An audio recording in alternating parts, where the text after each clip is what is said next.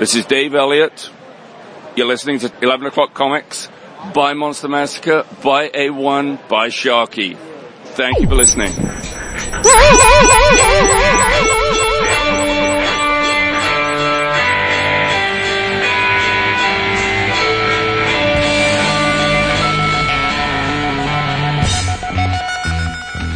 Nice, David. The wife's asleep. I knew that it would make you say it. I know.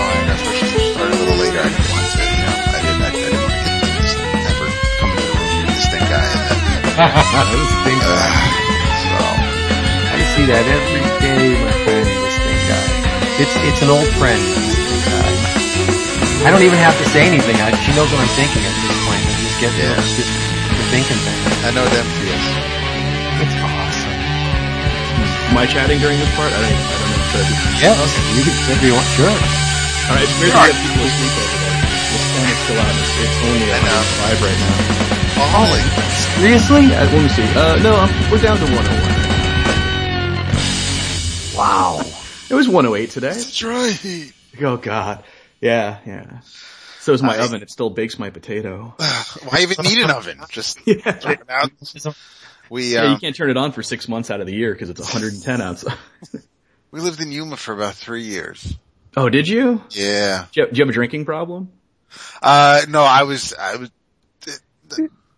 way before. I did have one of my first beers while I was out there, but I was like 8. So. Oh, okay. I didn't move myself out there. It was after my folks got divorced. I remember my parents came back from vacation. The next thing I know, it's just me, my father, and my brother moving out to Arizona. It was all just a quick blur. And we were out there for a couple of years. We lived in 2 different places over the course of time we were there. And, how old were you when you left? About 11 or so because. Oh, you almost became a criminal. So close. Yeah, so close. I remember the army base. It was just, there was, it's a Marine base. That's it. Thank you. And drinking problem, like every Marine I know who got stationed there just developed a drinking problem there. And then the criminal thing is their high school is the criminals. Like their football team gets chased onto the field by a squad car. That's the shtick or? Well, the high school was damaged or burned down in like the late 50s, I think. And so, they had high school in this abandoned prison for a few years, and in that time they became known as the Yuma Criminals, and now their actual mascot is the Yuma Criminals. Wow. Yeah.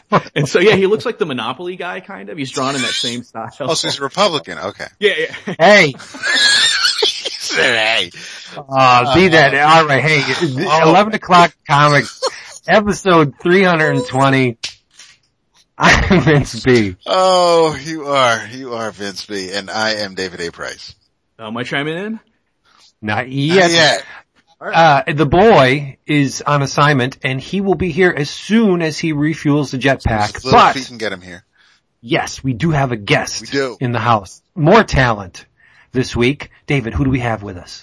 Fresh from Phoenix Comic-Con. He is, He's the creator of J. Gonzo's Mano del Destino. And he's, the keeper of the castle and key. He is Mr. Jason Gonzales. Hey, how's it going, guys? Awesome. Cool. Every time I hear the title of your awesome comic, in my mind, I say it in the style of Brack. I don't know why I do it, but it just comes out that way. Oh no, I'm gonna start doing that. Yeah, and it works. Do it. Do it for yourself right now. Doesn't it work? Yeah, it totally does. I don't want to try it back because I'll totally all over it. Yeah. I always kind of hear, in my head, he sounds like Ricardo Montalban, in the rich Corinthian leather. That's how I kind of, that's how I hear it in my head. So he's got that real deep soothing La Mano del Destino. That's it. Yeah. Now David is a huge Star Trek fan. Can you settle this for me? I've heard that Montalban wore a prosthetic chest plate in Wrath of Khan. Is this true? From what I've heard, it was not. Right. It was all Ricardo, and I want to believe that it was. It was, like Vince, all through once that movie came out, And just like, the urban legends with 3 Men and a Baby with the ghost kid in the background in the window at the apartment. You hear all these urban legends and these rumors from these movies. So things just tend. And the dead square pegs guy. Oh yeah, right? yeah. So you always hear, and things just tend to stick, and then they become true. And yes, so for years, I thought, because it's Mr. Rourke for Fantasy Island, the dude is not a spring chicken, and it's not to say he can't be buff, but it was a little hard to believe. And then listening to the commentary for Star Trek II: The Wrath of Khan, everybody is talking about how it was really Ricardo. It wasn't plastic. Awesome. It wasn't. So it's one of those things where whether it was fake or was real, no matter how long I thought it was fake, I am on it's real bandwagon. Awesome. And you don't have to chase someone through perdition's flames to get cheap comic books. How's that? All you gotta do is shimmy on over to Discount Comic Book Service, DCBService.com, where you and everybody you know can get rock bottom prices on your favorite comic books and collectibles, such as the list is up, baby, and we have a new selection of massively discounted books from Dynamite. It's Captain Victory and the Galactic Rangers #1. They're trying it again, doing the old Kirby characters, this time written by Joe Casey, with art by Nathan Fox. Who else is attached to this? Jim Rugg is doing stuff. Isn't Tom Sholey doing stuff for this too, I think? Maybe. Yes, Tom. But anyway, the cover price is $3.99, but you will get it for a paltry $1.99. Dark Horse is relaunching the Famous Presents anthology in 2014, #1 of which you can order now. Cover price is $4.99. I think that's very smart. It is going to be a 48-page anthology instead of the 64 previously for $7.99. Now it's going to be 48 pages for $4.99. Listen to some of these names: Jeff Darrow.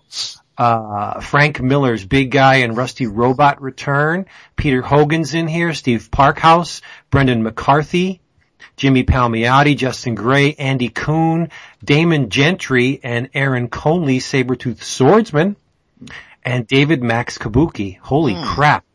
Cover price, like I said, is $4.99. Your price, $2.49. That's 50% off. Last but not least, from Image, it's Night World #1. It's a 4-issue limited series written by Paolo Leandri and Adam McGovern with a art. Let's see.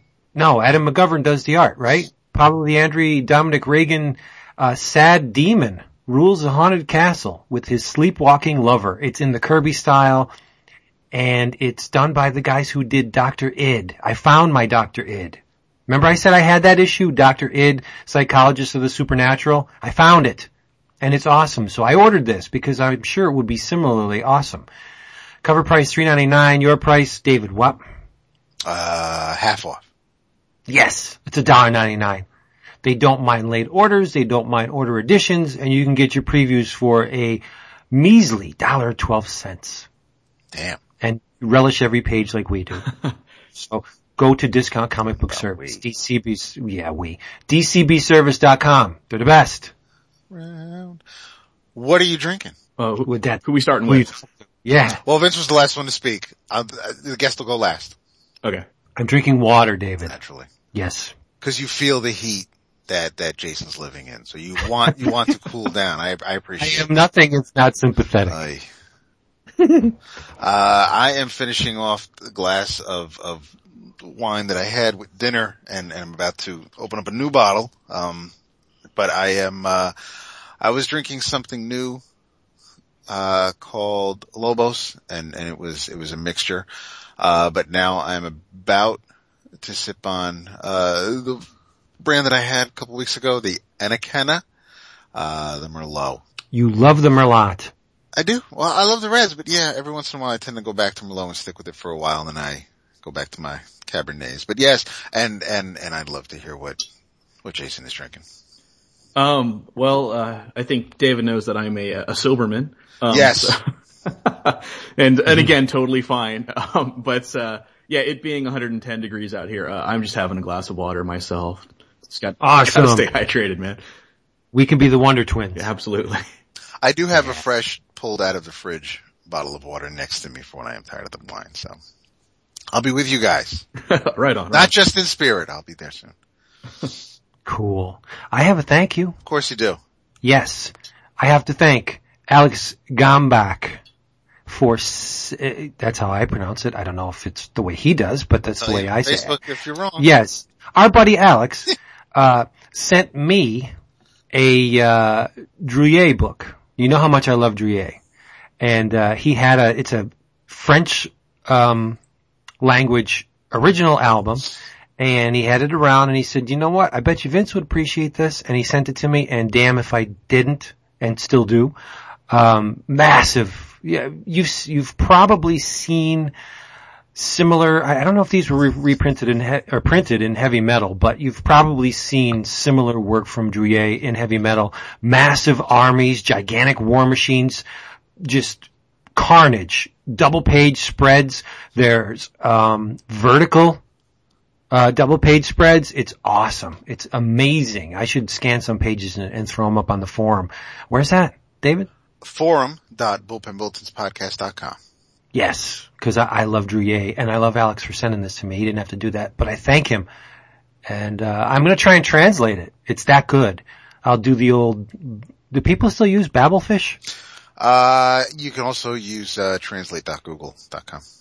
Yeah, I can do that because the Google is the thing now. So I should use that and translate it and actually bring it one week because it's amazing. I'll talk about the art for 45 minutes and the story for 5. As it should be. That's it. Yes. So thank you, Alex. That's awesome. I do, while I mentioned the thank you last week briefly and he knows why, but I also want to, remind Jordie that he is, I'm thinking of him and his family. So I hope that, me too. So we won't, go into it, but I do want to, I again have to thank him for, we talked about actually you mentioned it real quick, because I don't want to say you were surprised, but the Batman Judge Dredd, you mentioned how the Judgment on Gotham was canon, and I mentioned how of all the books that I lost or left behind when I had to leave Mount Vernon, that was one of them, and Jordie had it in his garage and he sent it to me. Wow, look at you. That's a great book. So that kind of snuck in. Bisley's art is just, it's amazing, and the way he draws. Yeah, that's the period of like if you saw the Tower, well, you have seen the Tower Chronicles. Talked about him, yeah. Bisley has gotten a lot looser over the years. That's when Bisley was in total Frazetta mode. And he was trying to crank it out as detailed as possible. But wow. On Tower, he's also inked. He's not inking himself. So he's probably finagling things a little bit. But yeah, this was definitely, something that the art reminded me of at the time, things I'd seen in heavy metal. And it is just, it was, you mentioned Frazetta, that there's like Sienkiewicz I see whenever Batman shows up. But it's gorgeous and I followed Bisley to Lobo and everything else he did since, but it's, it brought back a flood of memories, and I haven't read the whole thing start to finish yet. I looked at it a little bit, and I mean, I'll reread it and talk about it on the show eventually, but right now I'm just still, really loving it. It wasn't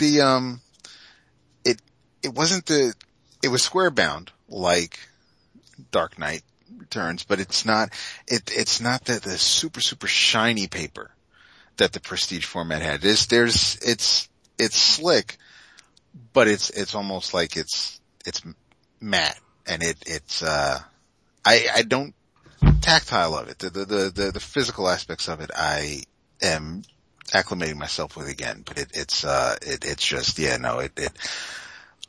I just want it's sweet. It is, man. And I do appreciate him sending it to me. Nice. He's a good man. He is an awesome man.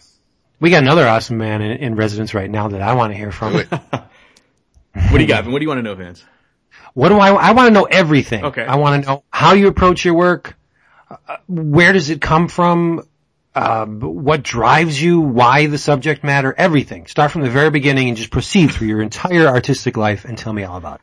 Well, I was actually just talking about this the other day. I think every artist origin story starts with that, is the same. You know, like I was supposed to be doing math homework and I was doodling in the margins. So, I did that for, most of Catholic school. And then, I got booted after 7th grade, ended up public school. And then I went to the, Orange County High School of the Arts, when I went to high school. Mm-hmm.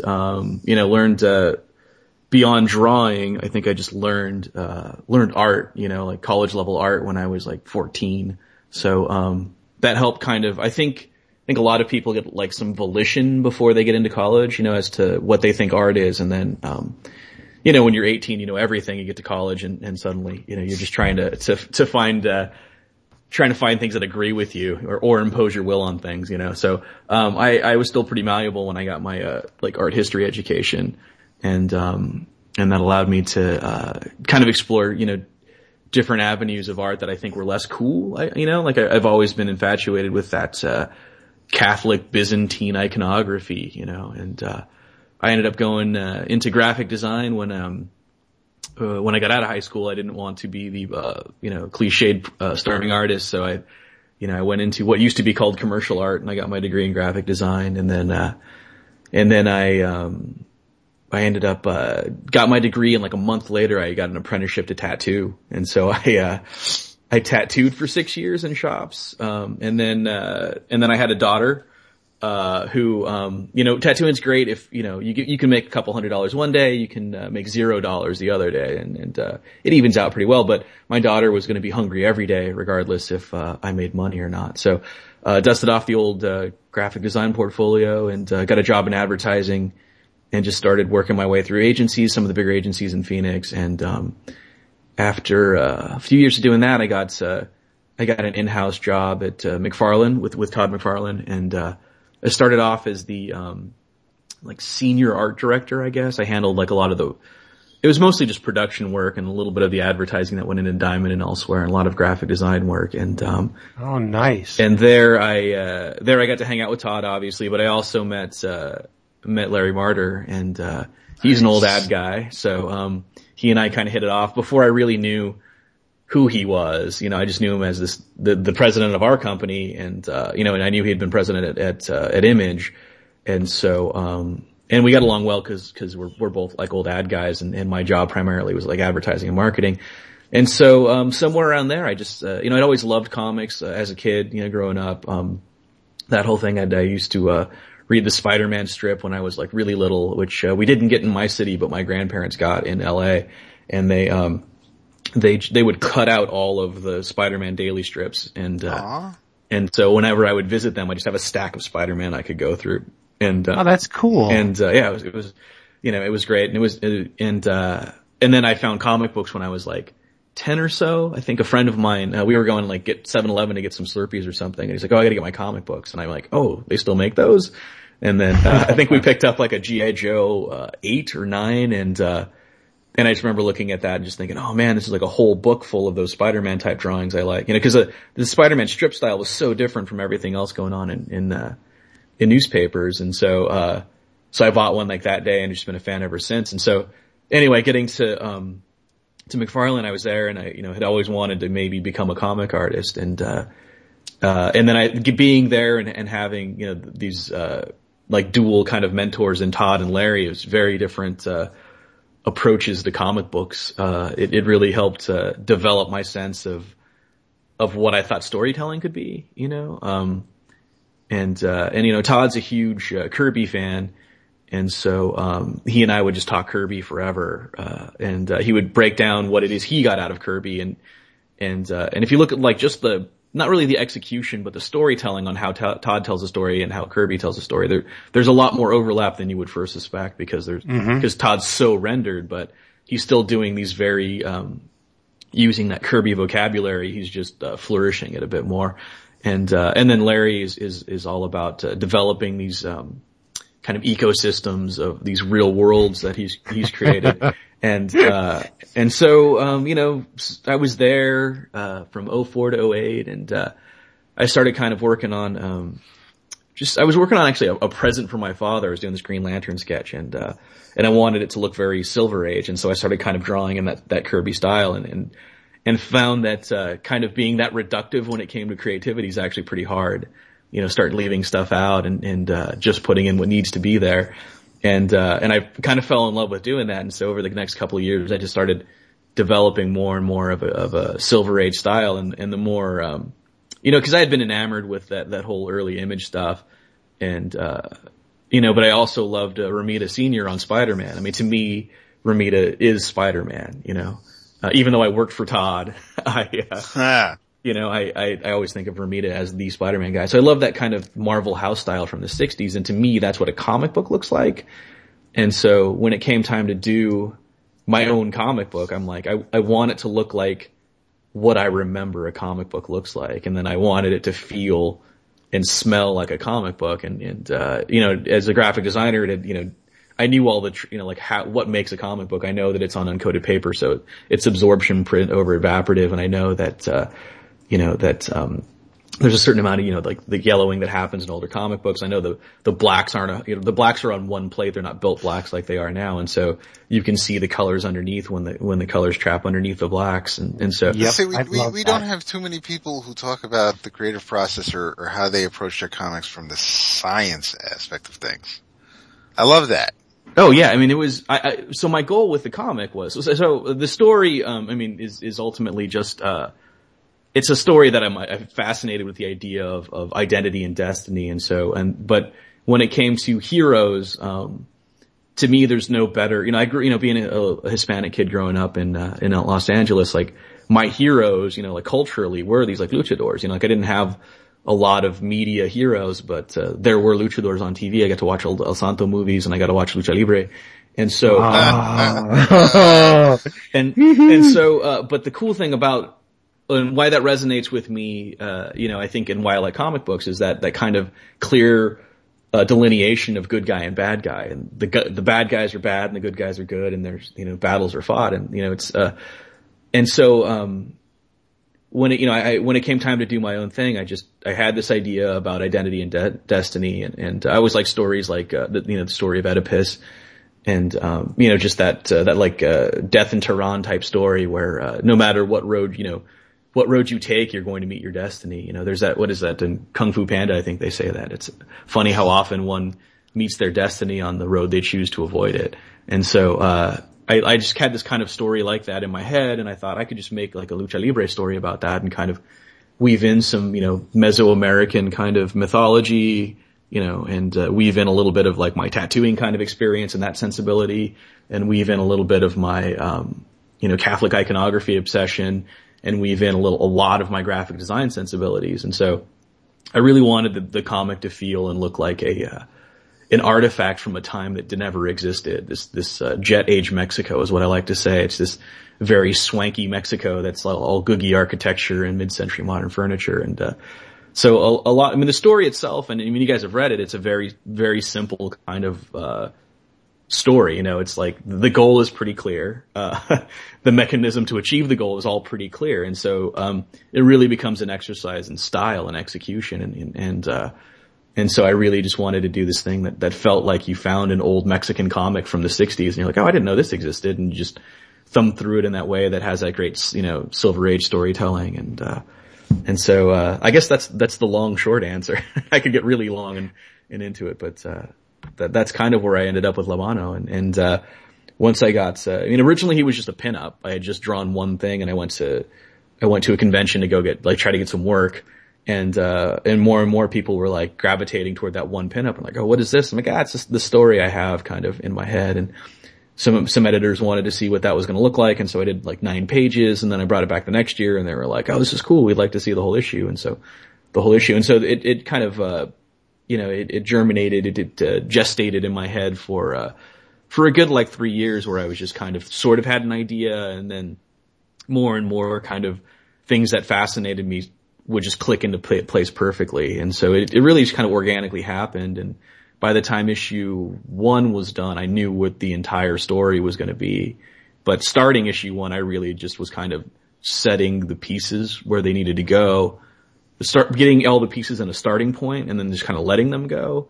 And then by the time I finished issue 1, I saw the paths they were all taking and how they could intersect and how that could all be interesting. So, well, one of the things, one of the hooks from Mano that immediately dug in deep with me, and you've probably heard me say this before, love the art, but the color is very distinct and different. Like, it's so southwestern to me that you have that magenta-y pink and the green especially. Yeah. That bluish tealy green.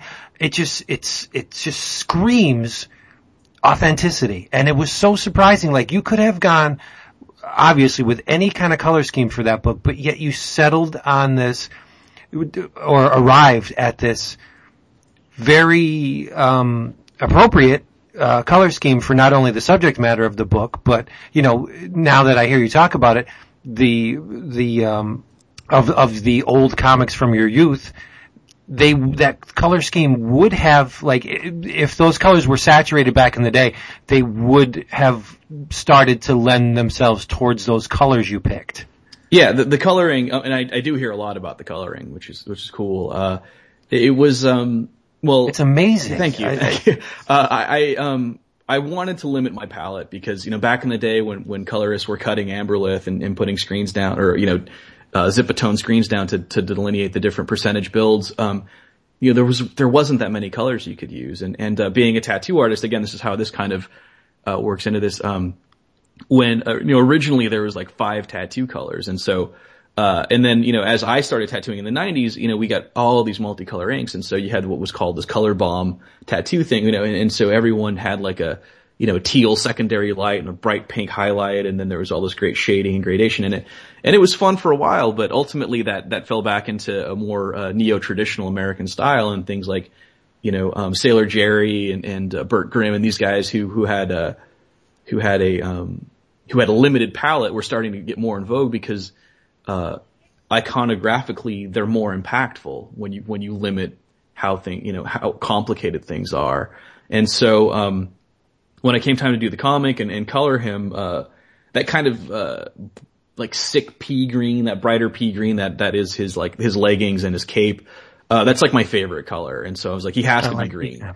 And then, being a graphic designer, I'm like, what complements that? Not complements, like I'm giving you a compliment, but complementary color type is, right. The other side of that is that magenta pink.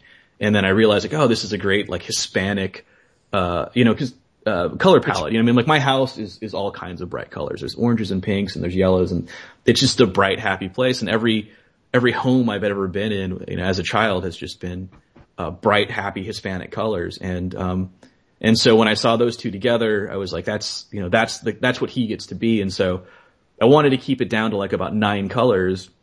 And then I also wanted, 3 of those colors that are only used on him. That bright green, that magenta, and the darker green I use for shadows. There's 3 colors on him that are only used on him. And, I think it might be the blue of his belt and, or the blue of the flames on his belt and the blue of the pupil on his mask. And so, I like ascribing a palette to a hero. He gets to be this and this and only this. So he's distinctive in every scene that he's in. Everything kind of complements it and works well with it. But those 3 colors are only him. And so now I'm left with like 6 or 7 other colors that I get to use in the rest of the book to make everything up. And it was just kind of an exercise in restraint, like how little can I use to tell my story? And I think that when you're that limited in your in the palette that you choose, you really rely on the viewer to fill in the naturalness of the scene. You know, when something's made, you know, the world isn't made up of, you know, 6 colors, but I think that people know what the world looks like, and so they're forced to kind of make distinctions and differentiations based on their own experience. And the more you can draw the viewer to fill in with their own experiences, the more emotionally involved they become. And so, so that was the 2 thoughts behind the limited color palette, and that my choice of them were, A, I wanted to be true to my Hispanic heritage, and B, I wanted to elicit a more emotional involvement from the viewer than just like, oh, that's a building. Like they have to do a little more work than that, cause buildings aren't that color, and buildings don't look like that exactly. You have to fill in the details, and so you're more emotionally involved in it. Right. And in the process, you're putting your thumbprint on the world of Mano. I mean, it exists with those colors you've chosen. You're defining this world as yours. Oh, absolutely. I mean, I always say that my job as an illustrator is to abbreviate reality, not to reflect it. And, right. And I think that, I mean, there's that frontispiece in the first issue that speaks to this. This is a world that seems familiar, but it's not. You know, this isn't the world you know. So let go of expectation, let go of any kind of naturalistic or realism that you want to cling to, because you've got plenty of that in your real world. You know, I'm going to take you to someplace fantastic. And that's what I hope to do, is just kind of take them in a place they've never been before. Well, you've succeeded. Thank you. Thank you. And you've obviously put a ton of thought into this. I just want one more question on the color palette. How long did the process take? Did you decide on those colors fairly early into the first issue, or did it take some work to actually, you know, find the ones that's sung next to each other? The green came out really early. That was like, this is my color. Like literally my art room is that color green. And so like that green's happening, and I found the PMS color that I liked and a CMYK approximation that I didn't want a green that was going to get muddied when it went to CMYK, cause it doesn't live digitally, it's going to get printed. And I wanted something that was going to multiply well off of that background color. Cause I have like scanned in sheets of distressed paper that I kind of create everything on, that I actually print everything kind of onto, so that it all gets yellow to a degree. So I wanted something that wasn't going to get muddied. So I just kind of found the green that was going to make that happen. And then, I picked the magenta out, and then I found that blue. And the magenta, I just started, like, I took that green swatch out of the PMS book, and I started thumbing through, found the pink I wanted, and like, that's it. And then I grabbed those 2 and found the blue, and I literally had the 3 PMS chips just sitting next to my computer monitor. And then, I'm like, I'm definitely gonna need a flesh color, I'm gonna need a wood color, I'm gonna need something to shade white with. And so I just kind of, it was pretty easy to get like the first, and I can't give you, I want to say maybe there's 12 colors, but, I want to say like the first 7 colors were kind of easy, because I needed flesh, I needed a shadow color, I needed something to shade white with, I needed a wood color, and then, I realized that I would need some kind of red, but I needed something that wasn't going to be close to the magenta that I had, and so I came up with that. And I would say that, all in all, the first 7 happened before I even started coloring. The last, like, 4 or 5, didn't happen until I was coloring the book, and I realized there was a need for something. Like, I need to be able, like, metal needs to be a color, or, sky is going to need to be a color, or something like that. And so, right. So by the time half of issue 1 was done, it was solid, and I haven't had to add another color in the subsequent issues, which has been nice. And sometimes it's led to some interesting coloring choices where I'm like, well, I don't want to add another color. I want these all to be that same palette. So I've set some boundaries for myself, set some rules up, and I'm not going to break them. So, So you did the legwork initially, and now it's all falling into place. Oh yeah, exactly. That's great. Great. And it's all built on the green. That's fascinating. Yeah. Amazing. Thank you. I love it. That's the thing that just hit me in the back of the head. As soon as I opened the book, I was like, wow, look at these colors. Yeah. This is part of that was definitely, and like I said, it was, me, leaning into my Hispanic heritage, and it seemed right for the characters. And there's a small part of me that is just sick of dark, dirty colors in Amen. Comic books. Yes. And, Spider-Man's red and blue, and it's amazing, and Superman is red and blue, and he's awesome. And, not everything needs a midtone and a highlight, and not everything needs to look like it's dipped in oil. I gotta love whenever you see and not to pick on Superman, but there were many issues of Superman where they would highlight his bulging muscles with white. Yeah. Why? Fabric does not highlight white.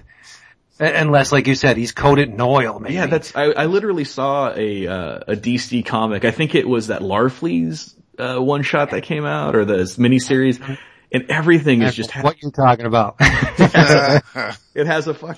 Everything has a hard white highlight on everything. I mean, the rubble on the ground, and it's just the whole comic looks like they took that Photoshop plastic wrap filter on it, and just everything's highlighted, and not the plastic wrap. No, they should just get rid of that already. Does anyone use that? I've never seen it used to good effect. It's like or page curl. What's that? The old page curl? Oh God.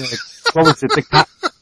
Kai's Power Tools, they used to have this page curl filter, and whenever you saw that, you knew you were in the realm of the untested graphic design. Oh yeah, you see those filters straight up just use filter everything. They use the to me it's like using as an art, it's as a fine artist, it's like using paint right out of the tube. Cadmium red right out of the tube.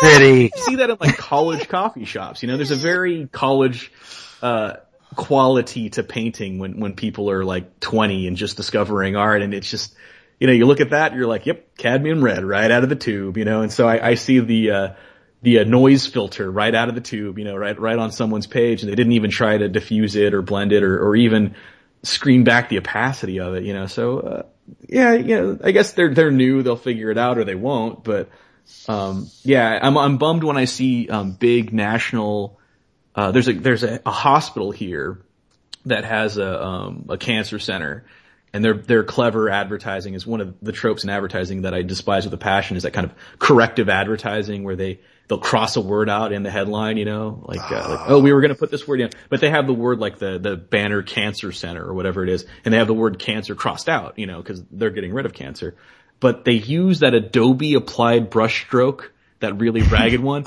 And it's exactly that brushstroke. It's not custom, and I'm literally, man, you can just make marks on a paper, scan them in, vectorize them, make them a brushstroke in Illustrator. It'll take you 10 minutes. You don't have to use the Adobe preset brushstroke, and it's this giant billboard. And to me, it's just, it's college art right there on a giant outdoor.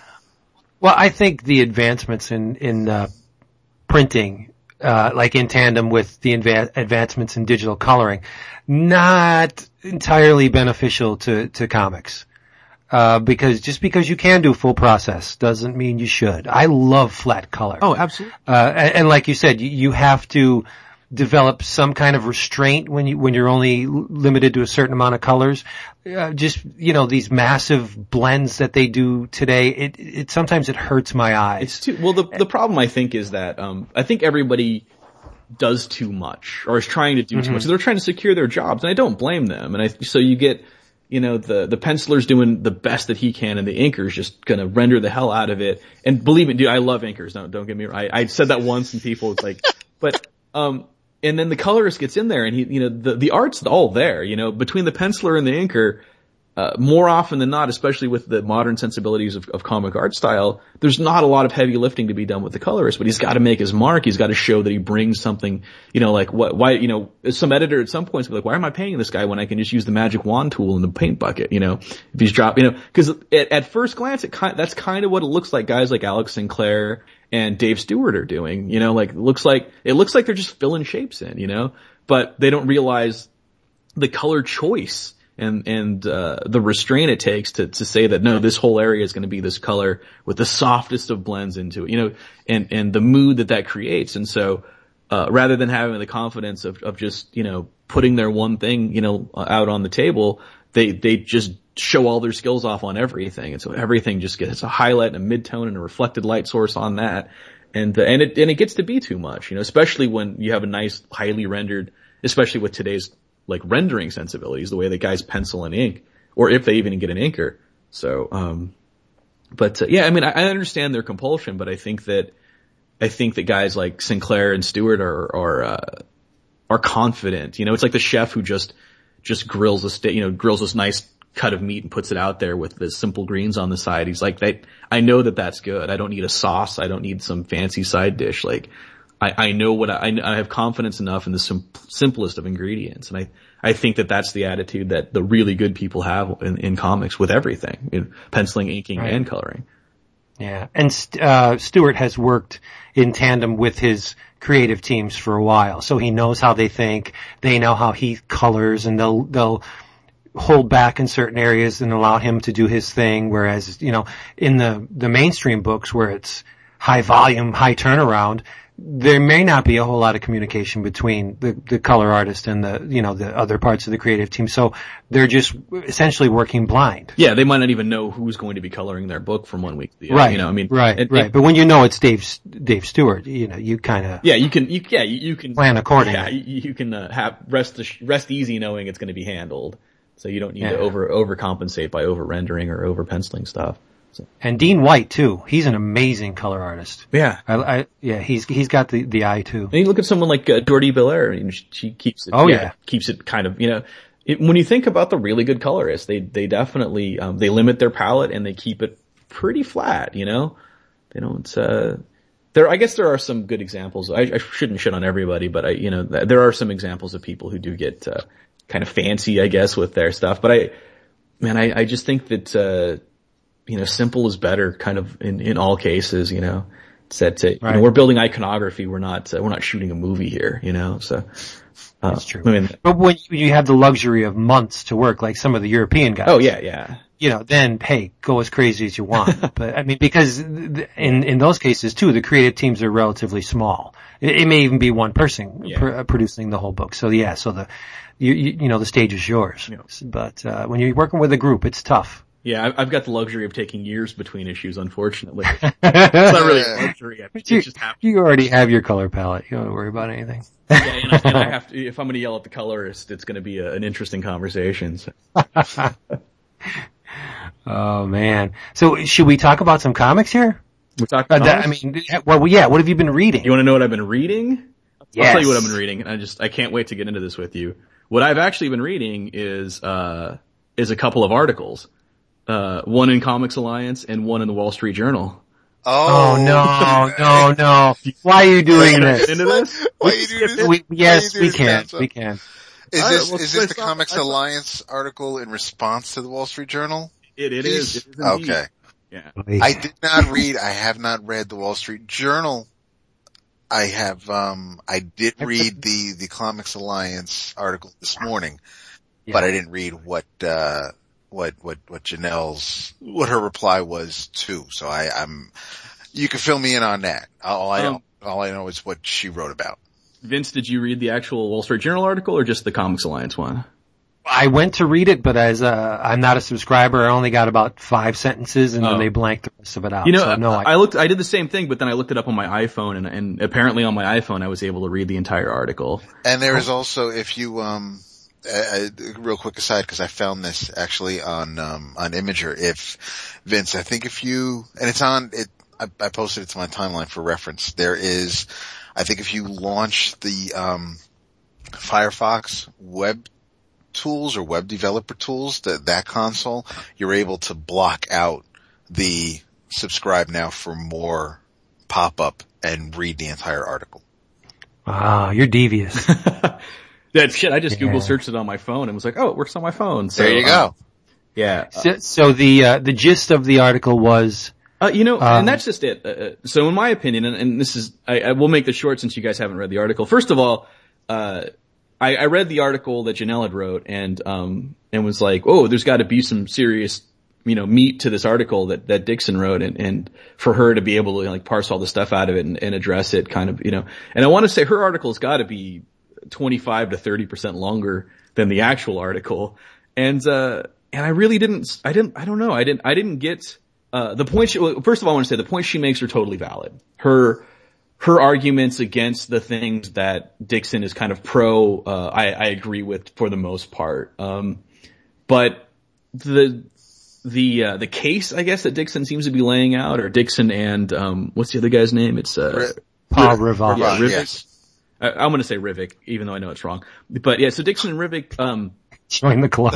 yeah, they lay out, the argument that they make is really, it's like this loose net of ideas. It's not even really a case that they're making. And Janelle kind of dismantles it like they were arguing before the Supreme Court, and then she goes in. I think she has a debate club background, is what I'm saying. And again, I don't disagree with anything that she said. So I found the article to read it, and I read it, and I'm like, wow, this is kind of a dumb article. Like, it did not, I personally didn't think it deserved that kind of dressing down that they got from Janelle. It really, Wow. It's kind of a dumb article. It makes a lot of kind of stupid points. And it just seems that way. It seems like, yes, it's very jingoistic if you really want to look beyond that. But to me, it seems more like these are two dudes who reminisce at a time, that myth of the golden age, that time just before they existed, just before they were in the business, when everything was perfect and when they were very important. I just missed that time in comics when I was super relevant to comics, and I'd really like to go back there.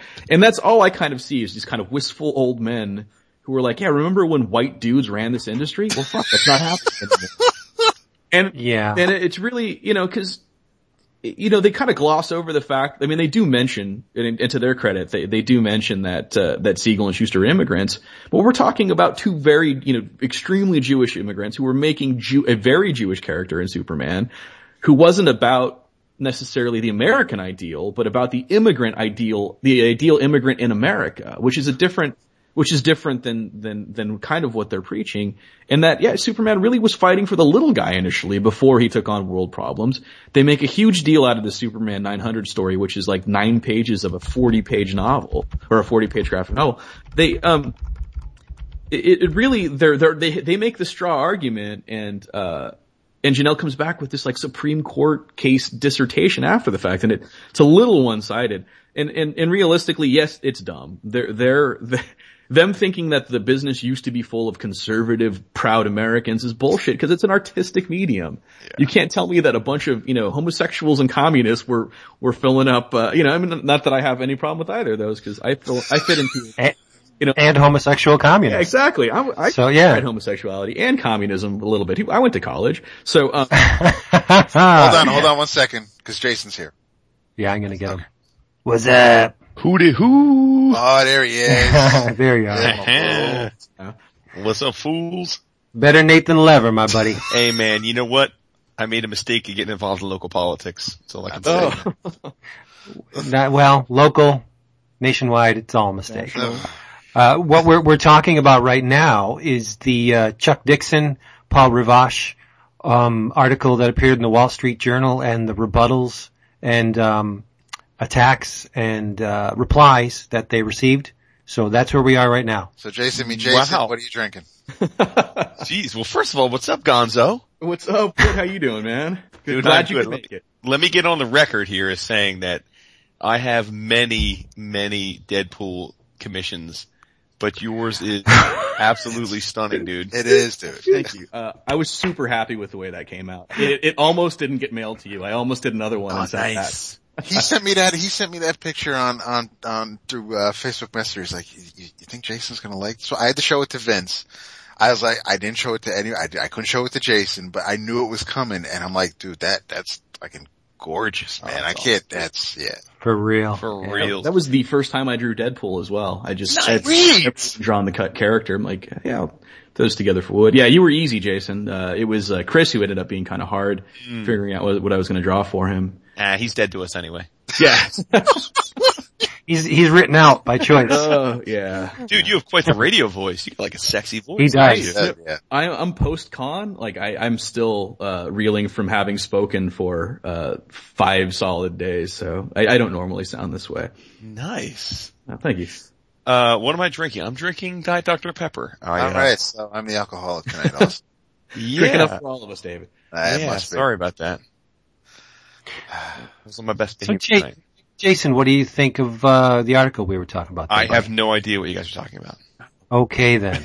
I don't have any clue. Apparently, Chuck Dixon is longing for the days before he was even writing comics, because a lot of the comics he wrote, which is what I agreed with in Janelle's article. He's over here talking about, I became aware of it because there's an article on Comics Alliance where she basically, takes apart is it an op-ed or was it an interview? What was going on in the Wall Street Journal? How did they talk to the Wall Street Journal article is by them. It's just an op-ed, and literally, it's a pretty Fox News-esque, just ham-fisted way of promoting their own book. Yeah, so they're just setting up what they see is wrong with the world and how their comic is the solution for it.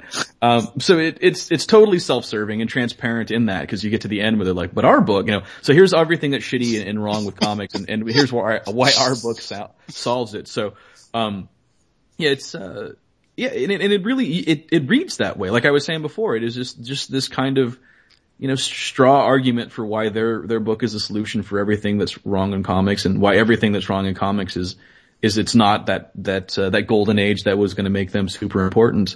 They got in when people were a little more progressive, and their use of the term, moral relativism, and their use of a lot of, political and sociological, nomenclature seems a little off. It's very kind of, not even Fox News-ish. It's, and it all wraps up in this very self-serving, but check out our book.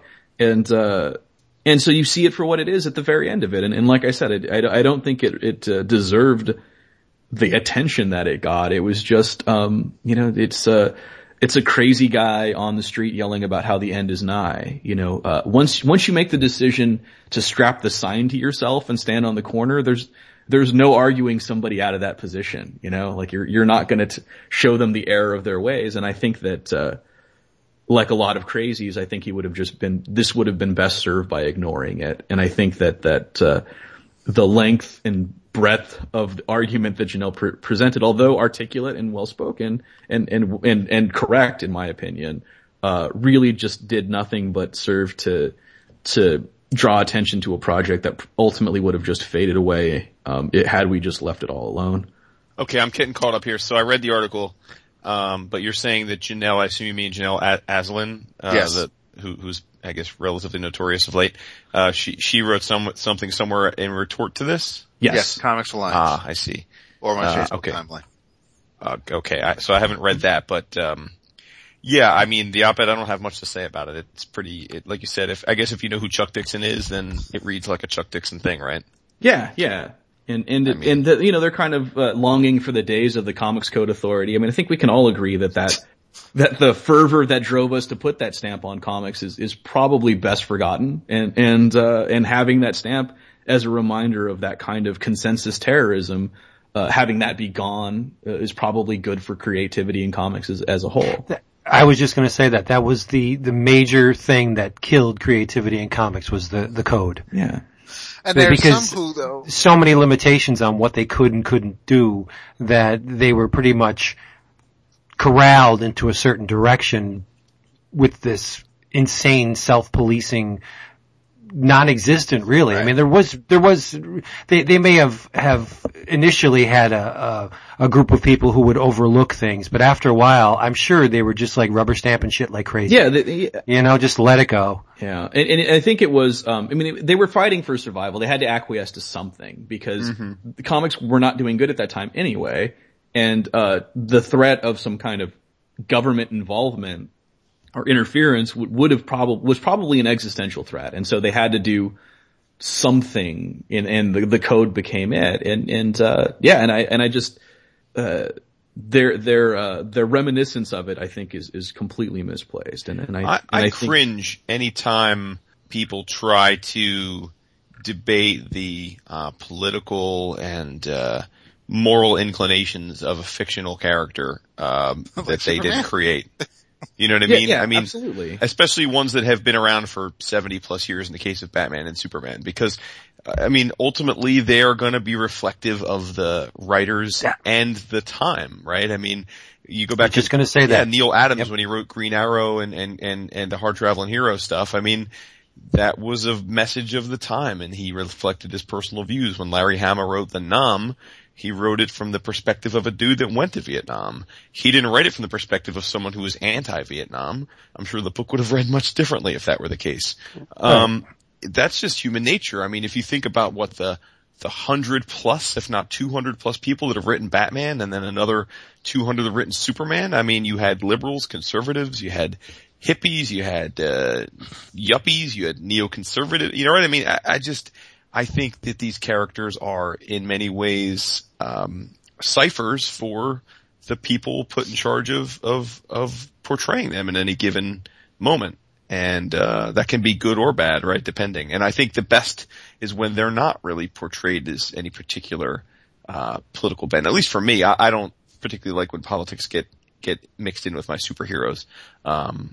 There are exceptions, right? I mean, Watchmen, I think it could be done in an interesting way, but again, those are finite stories. They exist in those worlds to interact with them, and so their politics helps flesh them out as characters. But I think a legacy character can't be political, I guess, or shouldn't be. I totally agree with you. Yeah. Well, I mean, the characters aren't putting the words into their mouths themselves, right? The writers do that. The creative people. So of course these characters are going to mirror the status quo of the time in which they're written. But I think Dixon, I sympathize with the guy because there's a period, as you age, there's a period of time where you look back and say, this is where everything went wrong. I've done it myself. As I'm approaching 50, I mean, comics are not the same to me as they were when I consumed nearly everything from every publisher. I just could not get enough. And that's my golden age. So you base it on your wonder years in comics and say, why can't they be like that? Because that time is past. Absolutely. And I think that there's a point in your life too where you're not important to society as far as you're not a target for any mechanism anymore. Right. Because he's certainly out of the loop. From the moment you're born until you're about 35, 40, there are huge machines of industry that are focused their attention on you and want your attention back on their products and services. And as you get, in your 40s and stuff, suddenly, they assume that you've made you're entrenched in your decisions. They're not going to sway anything. And so they start focusing on the young people. And it's a hard place to be when you look back and you're like, oh, I'm no longer important to marketers anymore. Nobody wants my attention anymore. Pretty girls don't look at me anymore. And I'm just the guy holding open the door. I am a doorstop. I'm not a nice guy that's holding open the door. They can get smiled at, or it's a loss of virility to a degree, and I think that they're lashing out against that time when they were important to comics, and using it to sell books in a very transparent way. So right, yep.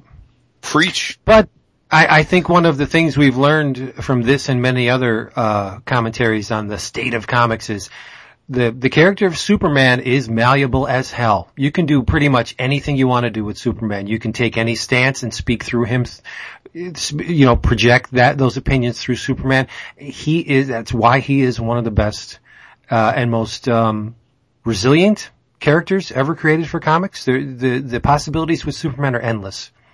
You can take a political stance through him. You can, like we talked about the immigration, you can take a social stance through Superman. You can't do that with every character.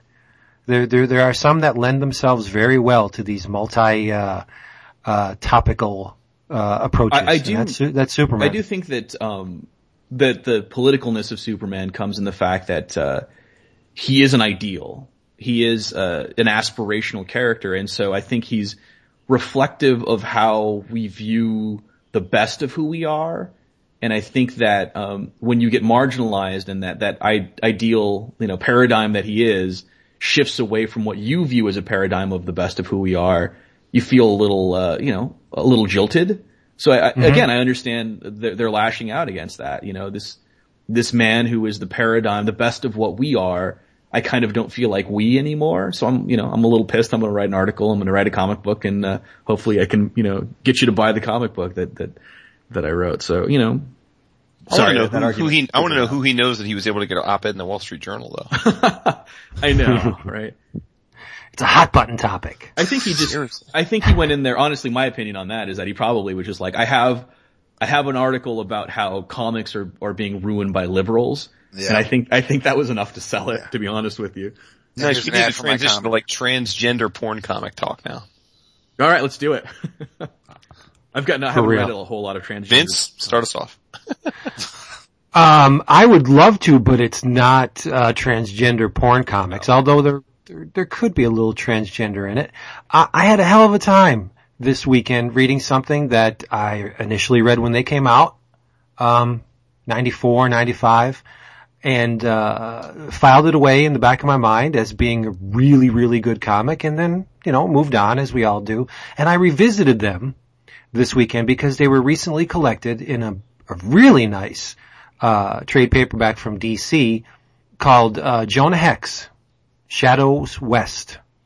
And what this collects is the Two Gun Mojo, Riders of the Worm and Such, and the Shadows West miniseries written by Joe R. Landsdale, great horror writer. Illustrated, get this, by Timothy Truman. Yes. Scout, Wilderness Saga, Jack, Conan, Grateful Dead comics, and on and on and on. Yeah, Hawkworld. Inks by the great Sam Glanzman. Alright. Sailor Story, Lonely War of Willie Schultz, and many, many, many war comics. Have any of you guys read these? The Jonah Hex comics? Yeah, these particular miniseries. No, I did not. Sorry. I don't think so. They're amazing. And the approach is really unique because Lansdale had a childhood affinity for Batman and Jonah Hex. He said, you know what, I want to be a writer, and I really hope one day that I get to maybe write comic books. And his prose took off, and so he became notable for a certain type of story, more often than not horror. And one day he had a situation where he was offered Jonah Hex, and he took it. And he calls both Batman and Jonah Hex honorable in the introduction. And I have to agree with that, to a certain extent. Hex, yes, he fought on the wrong side in the Civil War, or the losing side, I should say. And, not because he had an affinity for slavery, but just because the South was his birthplace. That's where he was from. So he fought for the South. For no other reason. He the only, political reason he had for doing so was because he was defending his birthplace and took the side of the people who made the rules there. So, a victim in a sense of this unfortunate war, but he did his best to represent.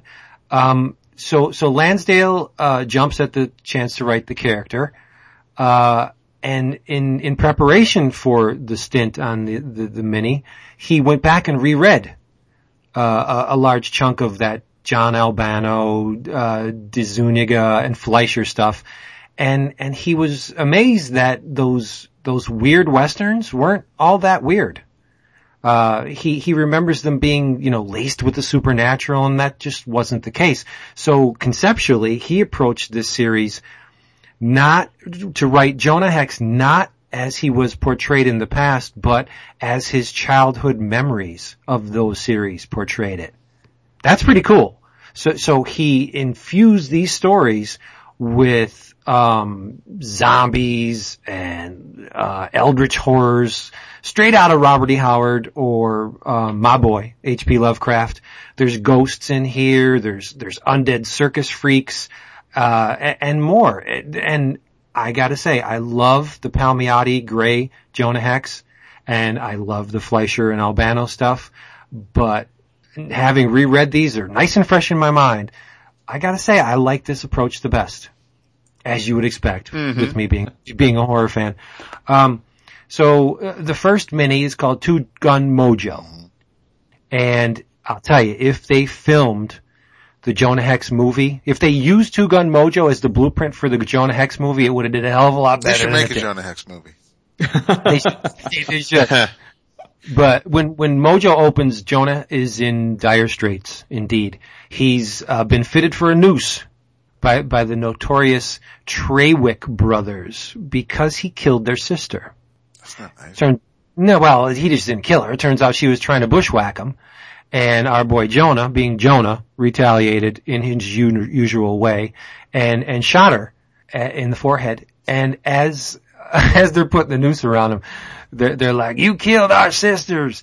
Our sister, you didn't have to spit tobacco on her as she was suffering." He's like, I was aiming for the hole I shot in her forehead. So Jonah's a douche. He's a nasty man in this series. He's not your typical hero. He does heroic things, but he has a very, very dark side. And the opening scene is great. It would have been one of those stunners if the movie followed it. Jonah's hanging from a noose, and he's dying. His face is turning blue. He's dying, and in walks Slow-Go Smith, this Santa Claus looking overweight bounty hunter. He's balding, and he's trying to do Jonah a solid, and he's trying to shoot the noose and get Jonah down. He kills one of the Treywick brothers. He shoots all the horses in the area. And meanwhile, Jonah's swinging, and he's losing all his hair, and he's dying, even, leaping, crawling closer to death. And Slow-Go eventually shoots him down. But Jonah's like, "Hey, you missed a horse. You better get that one." So the two head into town. So over the course of this story, Jonah Hex makes a man lick shit off another man's boots. He helps a beautiful squaw in trouble. He's framed for the murder and sentenced to be hung by a corrupt judge. He didn't murder these people, but, damn it, the judge wants Hex off the table, so here's a good opportunity. And he's drawn upon by one of the greatest shooters ever, Wild Bill Hickok. Albeit in zombie form. Oh, whoa. Zombie Wild Bill Hickok. How the hell did this happen? Enter the bat-faced Doc Williams. This guy's an alchemist, physician, paraphysicist, and creator of the Sweet Brown Tonic. Now, the Sweet Brown Tonic goes something like this. I'm going to put my Jason hat on here for a second. If you got the piles, you done too many miles, you're hurting the chest, you need rest, down in the back, pain in the sacroiliac, well, none of that means nothing if you got what you need, and what you need is Doc Williams, swiggin' good and honey smooth, sweet brown business. Damn. You know what this stuff is? It's part dead flesh, powdered blowfish bladder, pulverized monkey testicles, a little bit of piss, and a whole lot of black magic. Just a little bit of piss, though. Hail Satan, hoodoo. And what this stuff does, it turns perfectly good city folk into mindless, easily controlled zombies. Creatures of which Doc Williams gladly takes control to do his foul bidding. So he crosses paths with Jonah, and Wild Bill gets to jump on old Jonah, and they give him the elixir. They want to turn Jonah Hex, they want to pickle him, turn Jonah Hex into a zombie. And they put him in an actual pickle barrel. But I'll leave the rest to your perusal. I won't tell you what happens. This story is insane. There's a cigar-smoking dwarf that wears a carved out pumpkin as a mask. There's a fat zombie whore that works for Doc Williams. You got a circus sideshow freak, 8 foot tall, painted Indian called String Bean, and they follow this doctor around in his traveling elixir show. It's insane. But I think the art is perfect. If aside from John Severin, I can't name too many artists who possess the absolutely perfect style evocative of the Western genre. Timothy Truman is that dude. His style just lends itself so damn well to like this. I'm reading the book and I can feel the dust in the back of my throat. I can smell the horse shit. That's pretty powerful stuff. To throw some lines on a paper inked by a great Sam Glanzman, and make some people feel, your reader feel that, they're in the Old West. You're in Texas, bitch. And it's hot. And people are smelly. And blood is flowing. And Jonah's an ugly son of a bitch. It all clicks. It all works. These are some of like the best Western comics I think I've ever read. But in terms of the art's great, but Lansdale's descriptions and his dialogue are amazing. There's a one part I want to read you from, Shadows West. Jonah is again framed for killing people, but he didn't really do it. He was just defending himself. So he gets off. The judge is like, this is crazy. I know who Jonah Hex is. I know these bastards who done this to him. You guys are no good. Hex was just defending himself. I'm gonna let him off.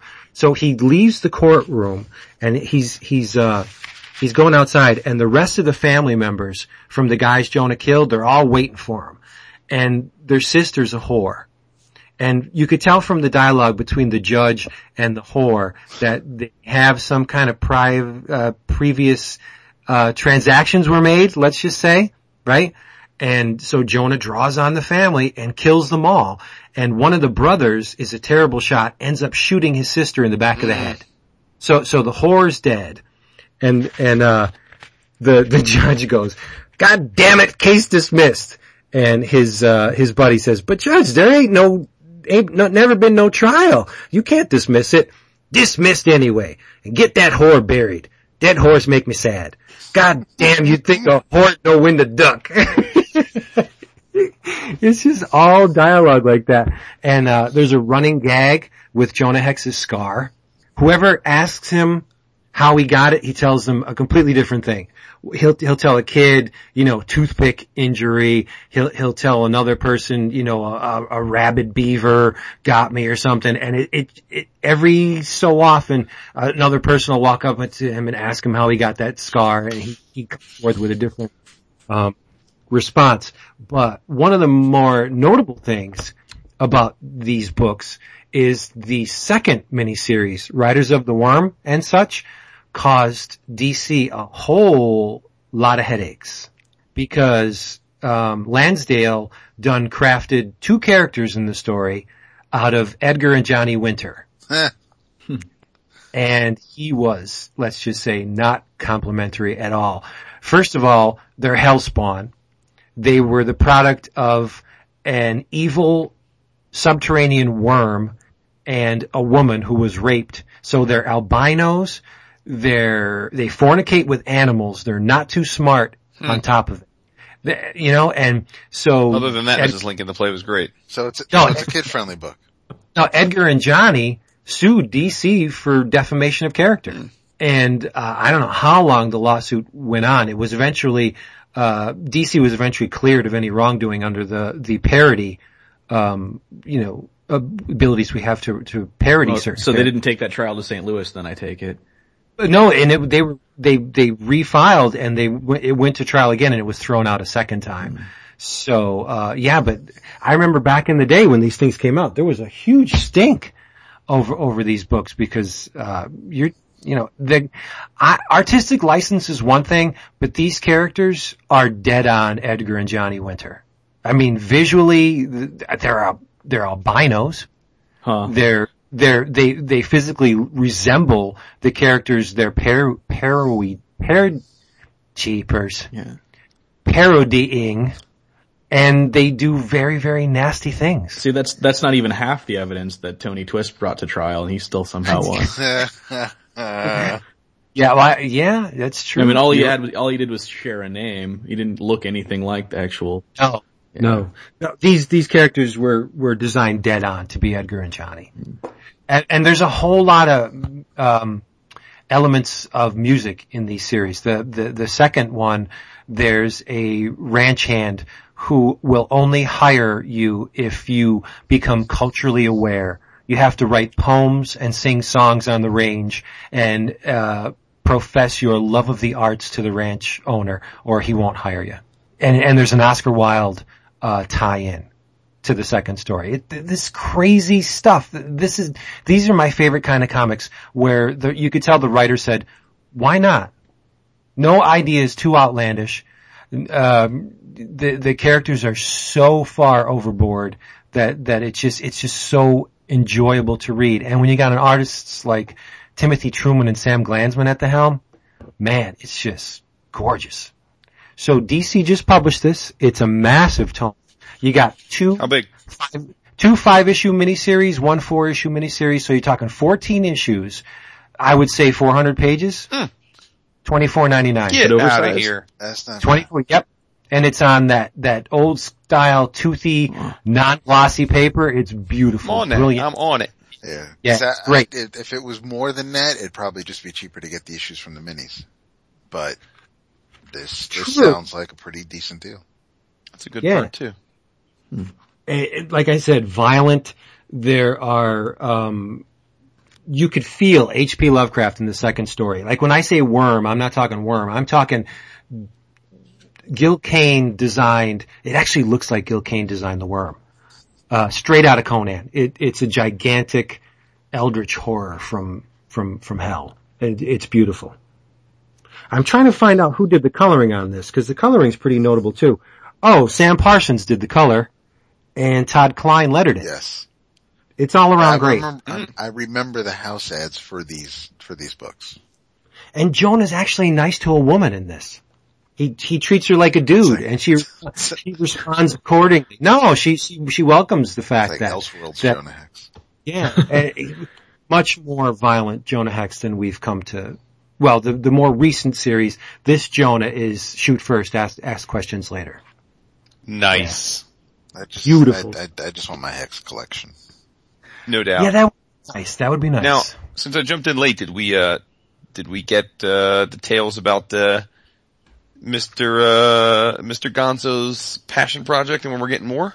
Oh, okay. No, we talked a little bit about it, but we didn't get into, 4 is penciled. It's drawn, I should say. I'm working on, inking and coloring now. I'm dropping it off at the printer July 14th, and I'll have it back that Friday, which is, the Friday that I'm leaving for San Diego Comic-Con. So, I'm hoping to get them in my stores before I drive to San Diego. But they're definitely available in San Diego, and they'll definitely be available on my store online soon. So I'll definitely drop some in the mail for you guys as soon as I have them back from the printer. But, no, it is like legitimately done. I just, logistically I couldn't get it done, before I left for Phoenix, which I really wanted it for Phoenix, but, I got jammed up with some other projects on that.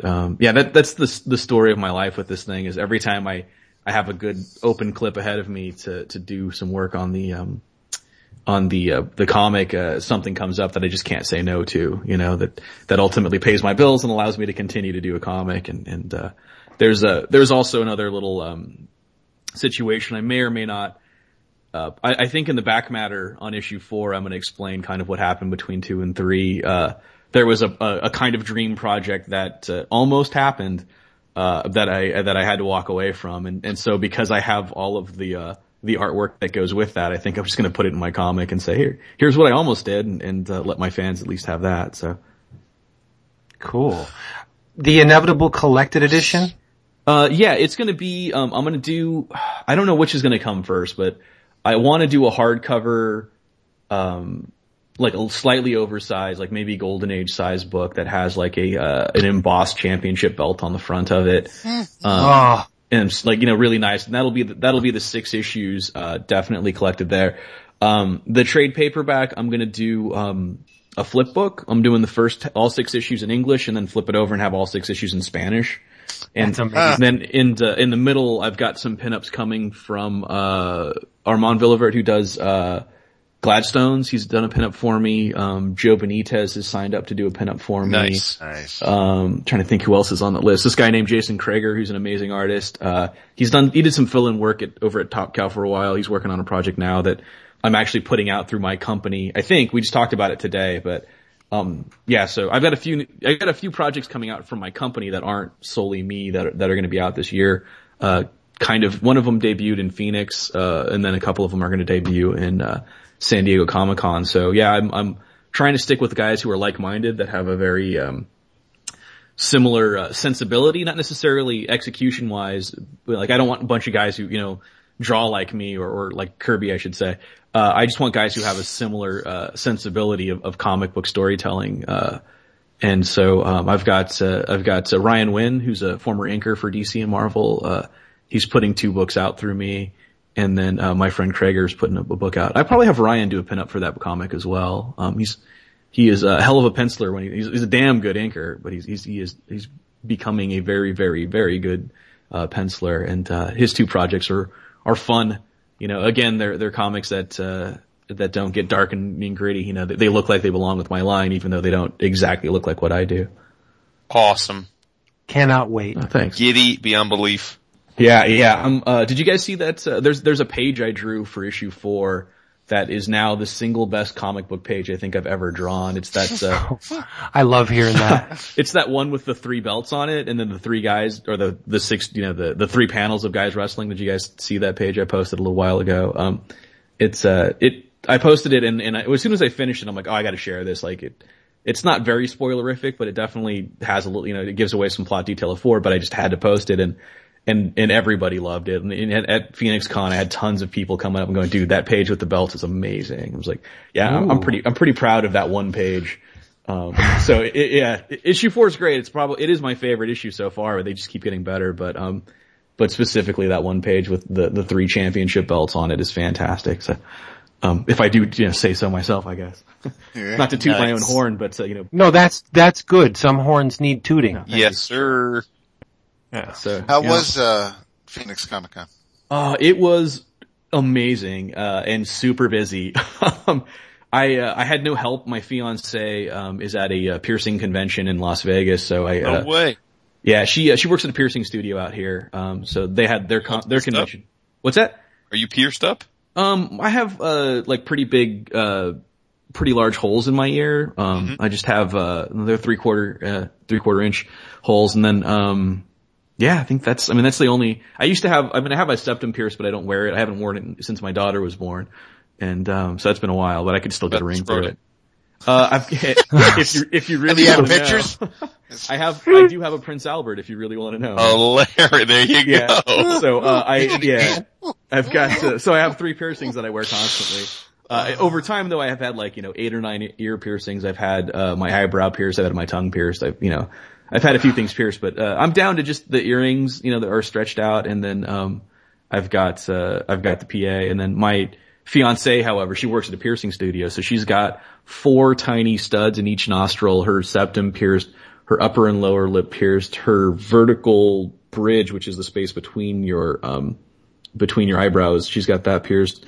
She's got huge stretched ears. I think they're at an inch right now. She has conch piercings and cartilage piercings in both ears. Yeah, she's pretty metallic at this point. She's like a Soriyama, machine these days. But, so she works at a studio and, was attending that convention. So I had, 0 help because my brother actually runs the anime department at the Phoenix Con. So, he's the only other person I could have roped into helping me, but he was busy running his own department. So yeah, I didn't get out very much. But, 77,818 people showed up to that convention. And, it was huge this year. It almost doubled in size, floor space wise. And, Dark Horse and Top Cow were there, in kind of full force, which is getting kind of big for us. Aspen was there and Boom was there. I got to see some friends of mine that I know, Eric Esquivel, the guy who's writing the Loki book, the Ragnar Rock and Roll. It's a great book. He's a friend of mine, him and Hannah, the letterer that he dates, she's way beyond just a letterer, but she does lettering for comics and is his girlfriend. And so they were in town. I got to see them. I got to, drop by and see Mr. Tom Sholey and Ed Pisker and drop some comics and prints off with them. And I got copies of the Free Comic Book Day Hip Hop Family Tree. And with random doodles throughout it. Ed just goes through that thing and puts random shit in there before he hands them out. So, I've got someone's phone number. I don't know who it is, but it's in there. And then, Tom got me a copy of G.I. Joe Transformers, which is fan-fucking-tastic. It is, right?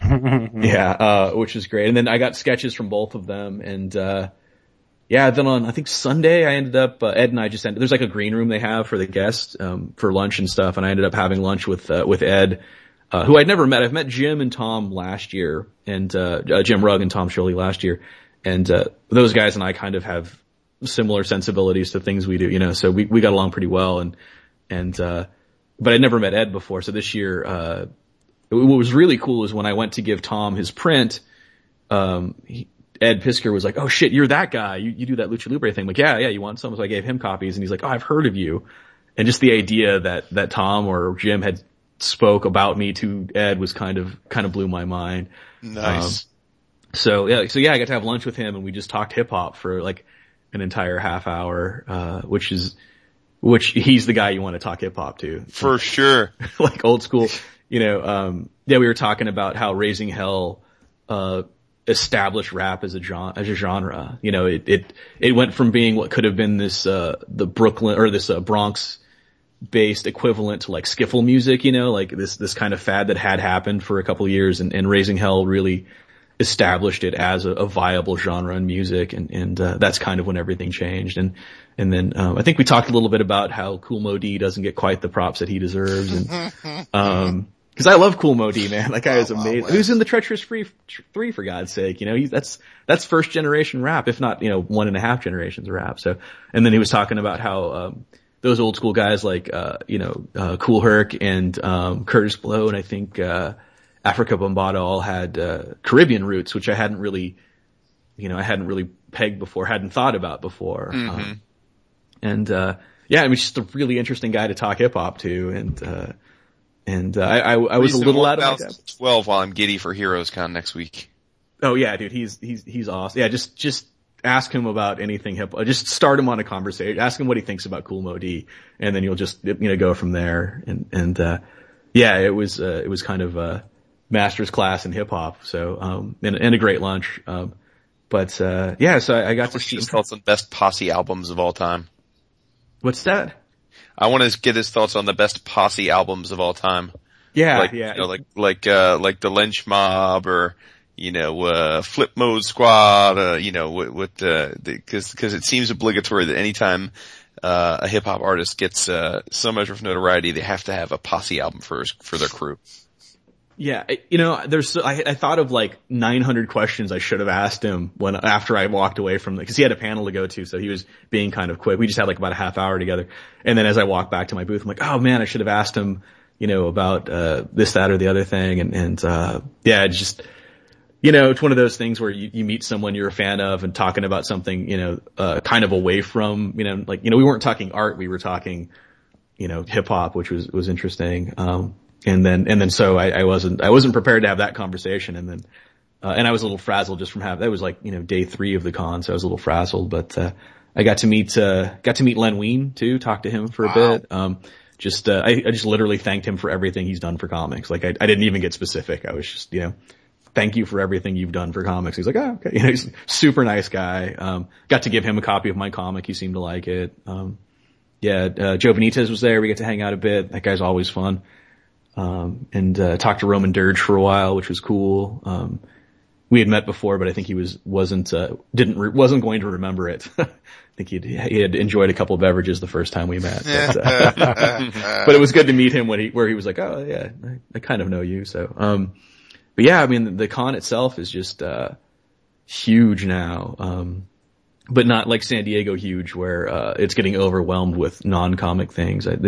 Comics are still very much a part of the convention that happens. It's a good place to talk to creators, they keep the autograph lines, for, like C-level celebrity kind of off to the side and upstairs.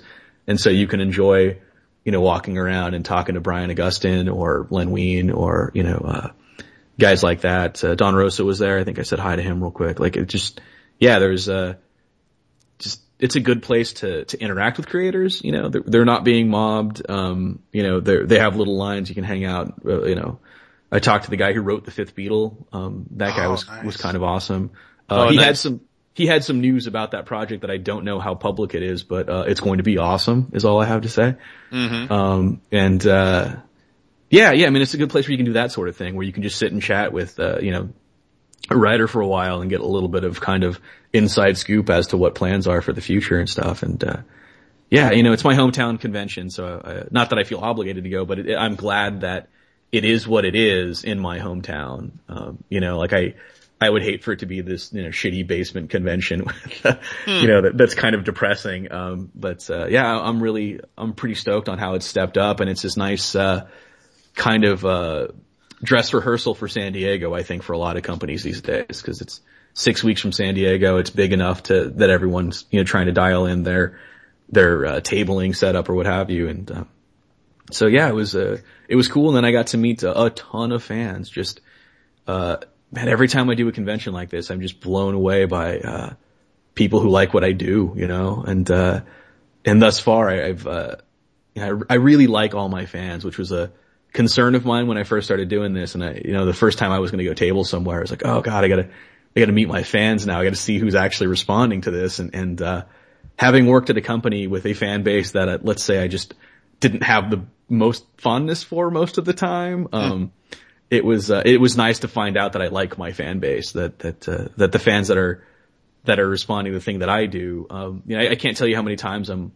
doing a sketch for somebody or signing something and I look down and they're wearing the same shoes that I have, or they have the same band t-shirt on that I have on, they seem to be very like-minded and very cool. So, I'm just, I posted this the other day on my Facebook thing, but I don't say it often enough, man. I love my fans, just wanted to thank them for coming out and being cool. In a roundabout way, you're saying you love us and we love you too. Oh yeah, no, I love you guys. You guys keep me company while I'm drawing. You don't know how many, I literally was thinking this morning that I don't know what I'm going to do Thursday when I don't have you guys to listen to now that we did the show together. It's like, I got to find like another 3 hours to hubris, dude. You got to listen back to yourself. No, dude, I can't. I just won't do it. There's so many things that I can't do it either. Yeah. By the way, it needs to be said, you have a darn good looking family. Oh, thank you, man. Yeah. Your wife's gorgeous. Your daughter is unbelievably pretty. Your son's cool looking. He's got a little hipster look to him. He's all slick. He's probably getting the ladies already. You know what is funny is he doesn't realize women love him, and I don't know what it is. And he has an easy life in a way that really annoys me because people just love him and they love and women especially, like older women, young women, they just dig him, and he doesn't realize it. So he's just kind of bebopping through life, I think the thing that sums him up the most is that when he goes to bed, he takes his shirt off, he lays down, he's unconscious in 5 minutes. He doesn't worry about a thing. And then he wakes up at 5 and he's wide awake and he's happy. And he is so lackadaisical, just bebopping through life, enjoying himself that a lot of times, like my daughter, who's, she's pretty cerebral, she's a straight A student in like all honor classes, and she plays 6 instruments and she sings really well, and she was student body president this year, and she makes me feel lazy. Like I really, and then she's also pretty in that way that makes me suck my gut in around her, like she's it's just, and she's me, but she can't sleep sometimes at night because she's got too much going on in her head, and so I'll go and we'll just chat and talk and kind of, like wind down the day, and we can just hear Wilder snoring in the other room, and her and I are both like, God, really? Like, just once I want him to have a hard time sleeping, just concerned about anything would be nice, but it's just not in him, and, but thank you, Jason. I appreciate that. Yeah, my kids came out very, very well. I don't know what to do with that. Like I do a little bit of stand up and I talk about it in my stand up where I say that, my daughter is this beautiful mythical creature. She's just, everything I would have wanted, but never really expected to get all of. And, so she's like this unicorn in my house, and I don't know what the fuck a unicorn eats. Like I'm just trying to keep her alive. I'm just trying to not have her, like, just all that stands between her, me or her and some fucked up life is my attention span, so. I try to, when they're around, it's like, cause one offhanded comment from me and she's got an eating disorder, you know what I mean? So I gotta watch what I say around them and try to, it's important to me that they have a capacity for happiness. Like I realize that I can't just give them happiness, but I can instill in them the capacity for happiness. And so it's more important for me to teach them how to think and not what to think. And so, that's a lot of attention, man, every day. And it's easy to just want to kind of take it easy one day, but that's going to be the day that they learn some life lesson, unintended life lesson that makes them give up or, not have that capacity for happiness anymore. So, yeah. But you seem like you're doing a hell of a job too, man. Your family is pretty damn good looking, all of them too, and they all seem pretty happy and fulfilled, man. Yeah, we'll see. It's all genetics. My wife's, it's all they won the genetic lottery by getting to look like my wife instead of me. So, Yeah, my kids ended up being that weird mix between the two of us. My former wife, the one I had the kids with, their mom, I guess, my baby mama, she's Australian. She's this redhead Australian girl. And so yeah, it was a weird me being Mexican and her being Australian. I'm like, I don't know that mix exists in nature. We don't know how that's going to come out. So, but luckily they seem to get the best of both worlds. You know, Quinn's got that kind of vaguely ethnic look about her. You know, she doesn't look completely white, but you don't know what she is, so she's got like the dark eyes and the kind of reddish hair, and she's got her mom's smile, but my nose and stuff. So yeah, it seemed to be the right mix. So it's always a crapshoot. That's why I stopped after those two. It's like I don't want to take a chance that the third one's going to be that third one. You take us talking about how pretty your daughter is a lot better than when we tell Vince how pretty his daughters are. Oh yeah, because he wants to kill us, even just joking about it. He wants to kill me right now for bringing it up. He's eating right now.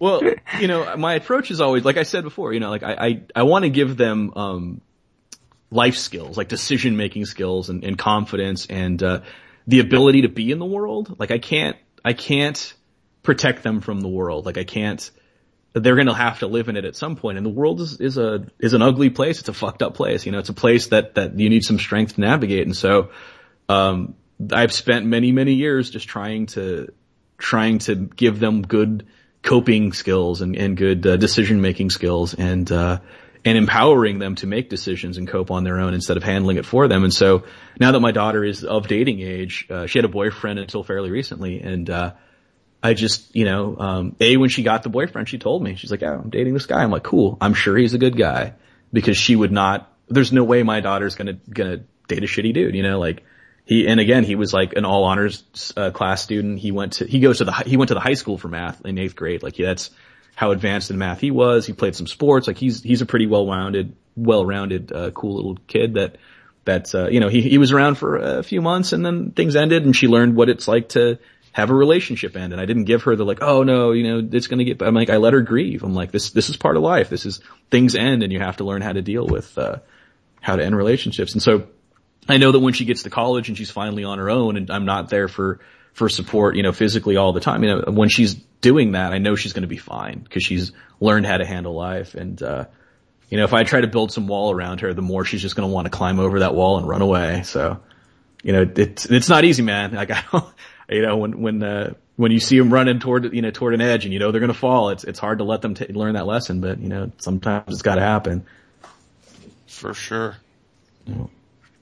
Yeah, the other two co-hosts are quiet and shit all of a sudden. Giving the guests some space to breathe. Yeah, how old is your daughter now, Vince? She's a teenager? She's 16. Oh man. Yeah. How's that going for you? She's 16. I'm not digging it, but one of the reasons why I was so quiet as you guys were talking, I was looking at your Ultimate ROM. Oh, thanks, man. Yeah. Brother, that is awesome. Sick, thank you. Yeah, I really wanted to give him that kind of Evangelion, like anime feel, like update ROM. Yeah, I see a little bit of Pat labor in there too. Yeah. I just wanted the head to be the same. Like honestly, it was kind of it was me making fun of all the Ultimate stuff, I guess, cause the Ultimate Iron Man came out. I'm like, oh, what are they going to do? Ultimate ROM? I'm like, what could that be? And then I thought about it. I'm like, oh, that could be this. And then I did this, you know, as if ROM had been built by this, Japanese conglomerate in the, you know, way distant future as a space knight. So yeah, that's my love of anime came out in that. Let's make this happen. Yeah, it's an impossible task. Of all the things that I've pitched, did you guys see that Bwana Beast thing that I pitched? I did. Yeah. And I was going to ask if that was, I know it wasn't something that, I know it was a pitch, but talked about the back matter for upcoming issues, if that was, lead into that. Okay. It's nothing to do with anything I've shown anybody. I had to the project I'm putting in there, it had to be played close to the vest. And I think I need a little bit more permission before I can show it, but I guess I could. I'm gonna show it. But no, that Bwana Beast was, just I had a contact at DC, a guy who could, you know, get me in front of editors and stuff. And I had, pitched, did you guys see that Chris Sims things that I pitched for, that Batman 3000 thing that I pitched? I posted, Chris Sims from Comics Alliance was writing it and I was drawing it, and it was this, Batman in the time of the Legion. So it's like in the year 3000 and it's this, it was this little side pocket story that happened. It wasn't going to affect anybody. And it was this kid who, whose dad was an archaeologist who was the last person to believe in Batman because at this point in history, like, Talia al Ghul has wiped out any record of Batman, because of how much she hates him. Bitch. And so Batman's almost a myth because when we pitched it, they hadn't reset too much of that part of the DC universe. And so in DC, there was no Batman analog really in the Legion. So he always thought, Chris Sims being a huge Batman fan, and this is all on his blog too. You can check out the pitch and everything. He thought that, there must be a reason for that. And so he came up with this, and there had been that guy Brain something or other who came from, in one episode in like the 50s or one issue in the 50s, this guy, Batman from the future came back. And so he was basically filling in that backstory. And so Brain's dad is this archaeologist who still believes in Batman. And so he's trying to go to this place where he knows this like Batman outpost to be out in this unincorporated area of space. And, as soon as he gets there, the League of Assassins shows up with Talia and she's super pissed, gonna kill everybody. And so, Brain ends up becoming Batman, to protect himself more than anything. And so, what I brought to the story was I thought that it would be cool if the person who was leading him there was this little old man. And it's like, no, I'll show you where this Batman outpost is. And that old man sacrifices himself to make them safe so they can get to that final step to the Batcave there. And that man turns out to be an old, Batmite. He's an old man Batmite. And so it also shows how the Legion of Assassins has stepped their game up because now they can kill an immortal, And then the other thing that I wanted to put in there was, I wanted the sidekick to be, kind of their Brock Sampson or their what's the guy from Johnny Quest? Oh God, I forget his name. Race Bannon, their Race Bannon was going to be this former Coond who was with them and he becomes the Robin. So the Robin is this huge hulking Coond, with pink skin. And then the Batman is this kind of more agile, very, like 70s anime looking character. And, so yeah, we had that whole, God, I'm totally on a tie right now. So we had that whole pitch together and we got it over to DC and they were like, yeah, no, like we can't, we got, Justice League 3000 coming out. We've got, some other Bat thing that they couldn't do.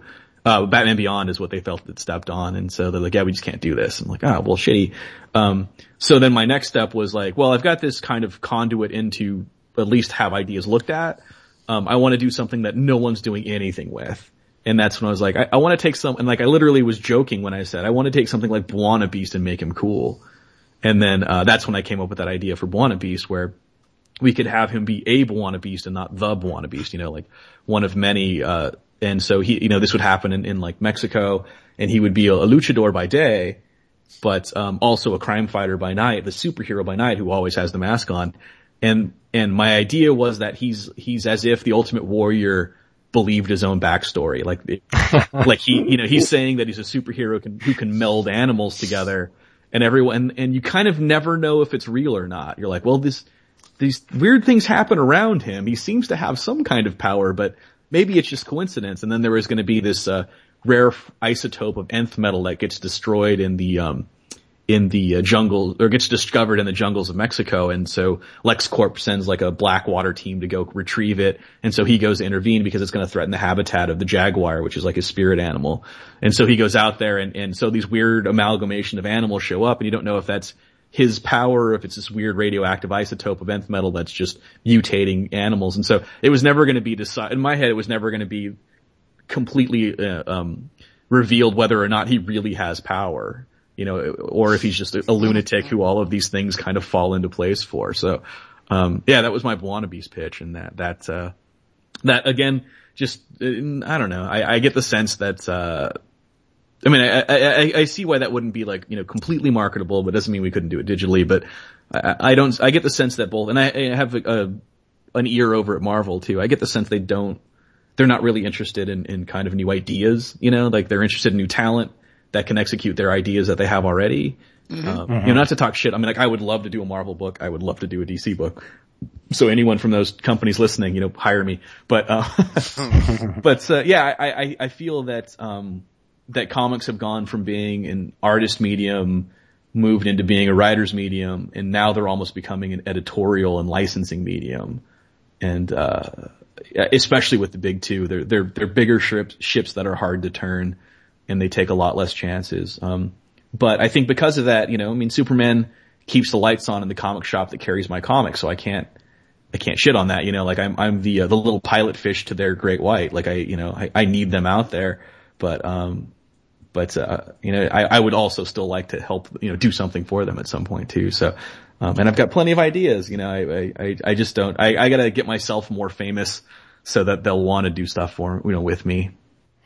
I agree with that assessment. I would have to say I think it's more DC than Marvel, though. I mean, if Marvel is uber editorially driven, they're really masking it well these days.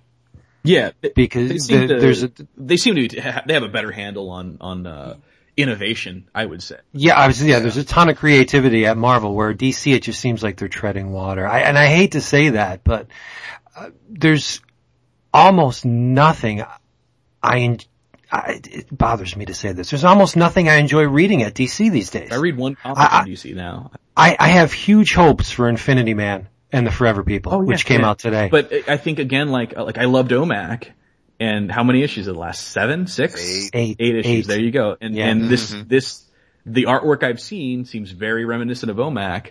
It is, yeah. And I think they try to do cool stuff. I mean, they did Wednesday Comics back in the day, and that was amazing. They have cool stuff that seems to get pushed through there, but I mean, you got to figure they can make a shitty movie and make $1 billion, or they can, waste a lot of time and effort trying to, do innovative comics that may or may not land. They put a bat symbol on the marquee of a theater and they're guaranteed $1 billion. Like how much kind of thought and caretaking are they really going to worry about what they can do with some of their legacy characters? And it's a shame, because if they just loosened it up, like as if it didn't really matter to their bottom line, they could be a great company. That's the feeling you get from Marvel. Yeah. Yeah. It's like, well, at least I get from Marvel. Yeah. I mean, they at least will have fun with their comics. Marvel doesn't take themselves so seriously that they can't say, oh yeah, we can do a dupe one shot. That's not going to hurt anything, Well, exactly. I mean, look at the Raccoon series that Scotty's doing. I mean, the first issue pre-orders are over 300,000, right? For a comic that's about a raccoon, at a galactic wrestling match, like that's pretty awesome. Like that's cool. I think the companies seem to have like lost, the perspective on like, if we just tell compelling stories that are enjoyable, people will buy them. I think a lot of what DC is doing is worrying about how clever they can be. Look at this complicated, multi-cogged machine that we can put together, and that we can fold in some past continuity and some new continuity, and look how clever we can be. And it's not only is it comic for comic fans already, it's comic for hardcore comic fans already, and that's preaching to the choir. Whereas Marvel's like, if we want new fans, we got to do something new. Right. I also think the DC is trying to anticipate what comic readers want, and when you do that, instead of, making comics like nobody's reading, you automatically write yourself into a certain mindset where you're doomed. Either way, you're doomed. You can't create spontaneous, creative stuff if you're worrying about how it's going to be received. Just do it. Yeah, and do more of. I mean, that's what I always say about like something like Elvis. Like he came along and gave the people what they didn't know they always wanted. You know what I mean? Right. Like if someone in the music industry before him had said, what's the next big thing, they would have looked to what had worked in the past and tried to emulate that, instead of what about this hillbilly guy who's singing black music? Because on paper at that time in America that sounds like a terrible idea, but it was Elvis Presley. So I think that the tastemakers, the people in control, are more about maintaining some kind of status quo based on what the past performance is. We need someone to write the Moneyball for comics, where it's let's really analyze what sells in the industry, as opposed to worrying about batting averages. Let's start looking at on base percentages, and no one's come up with that metric yet, or no one's in charge who has that metric. I think there's plenty of people who can realize that it's about getting men on base and not about what your batting average is. I hope they never do come up with that metric, because then as soon as you establish a template of what works, you'll never try anything outside of those boundaries. Yeah. If it's proven that capes and cowls work, then, well, you're shit out of luck as far as Rocket Raccoon goes. Yeah, no, I agree with you, but I think that's the biggest problem right there, is that I think, people get caught up in the style of what works and not the substance of what works.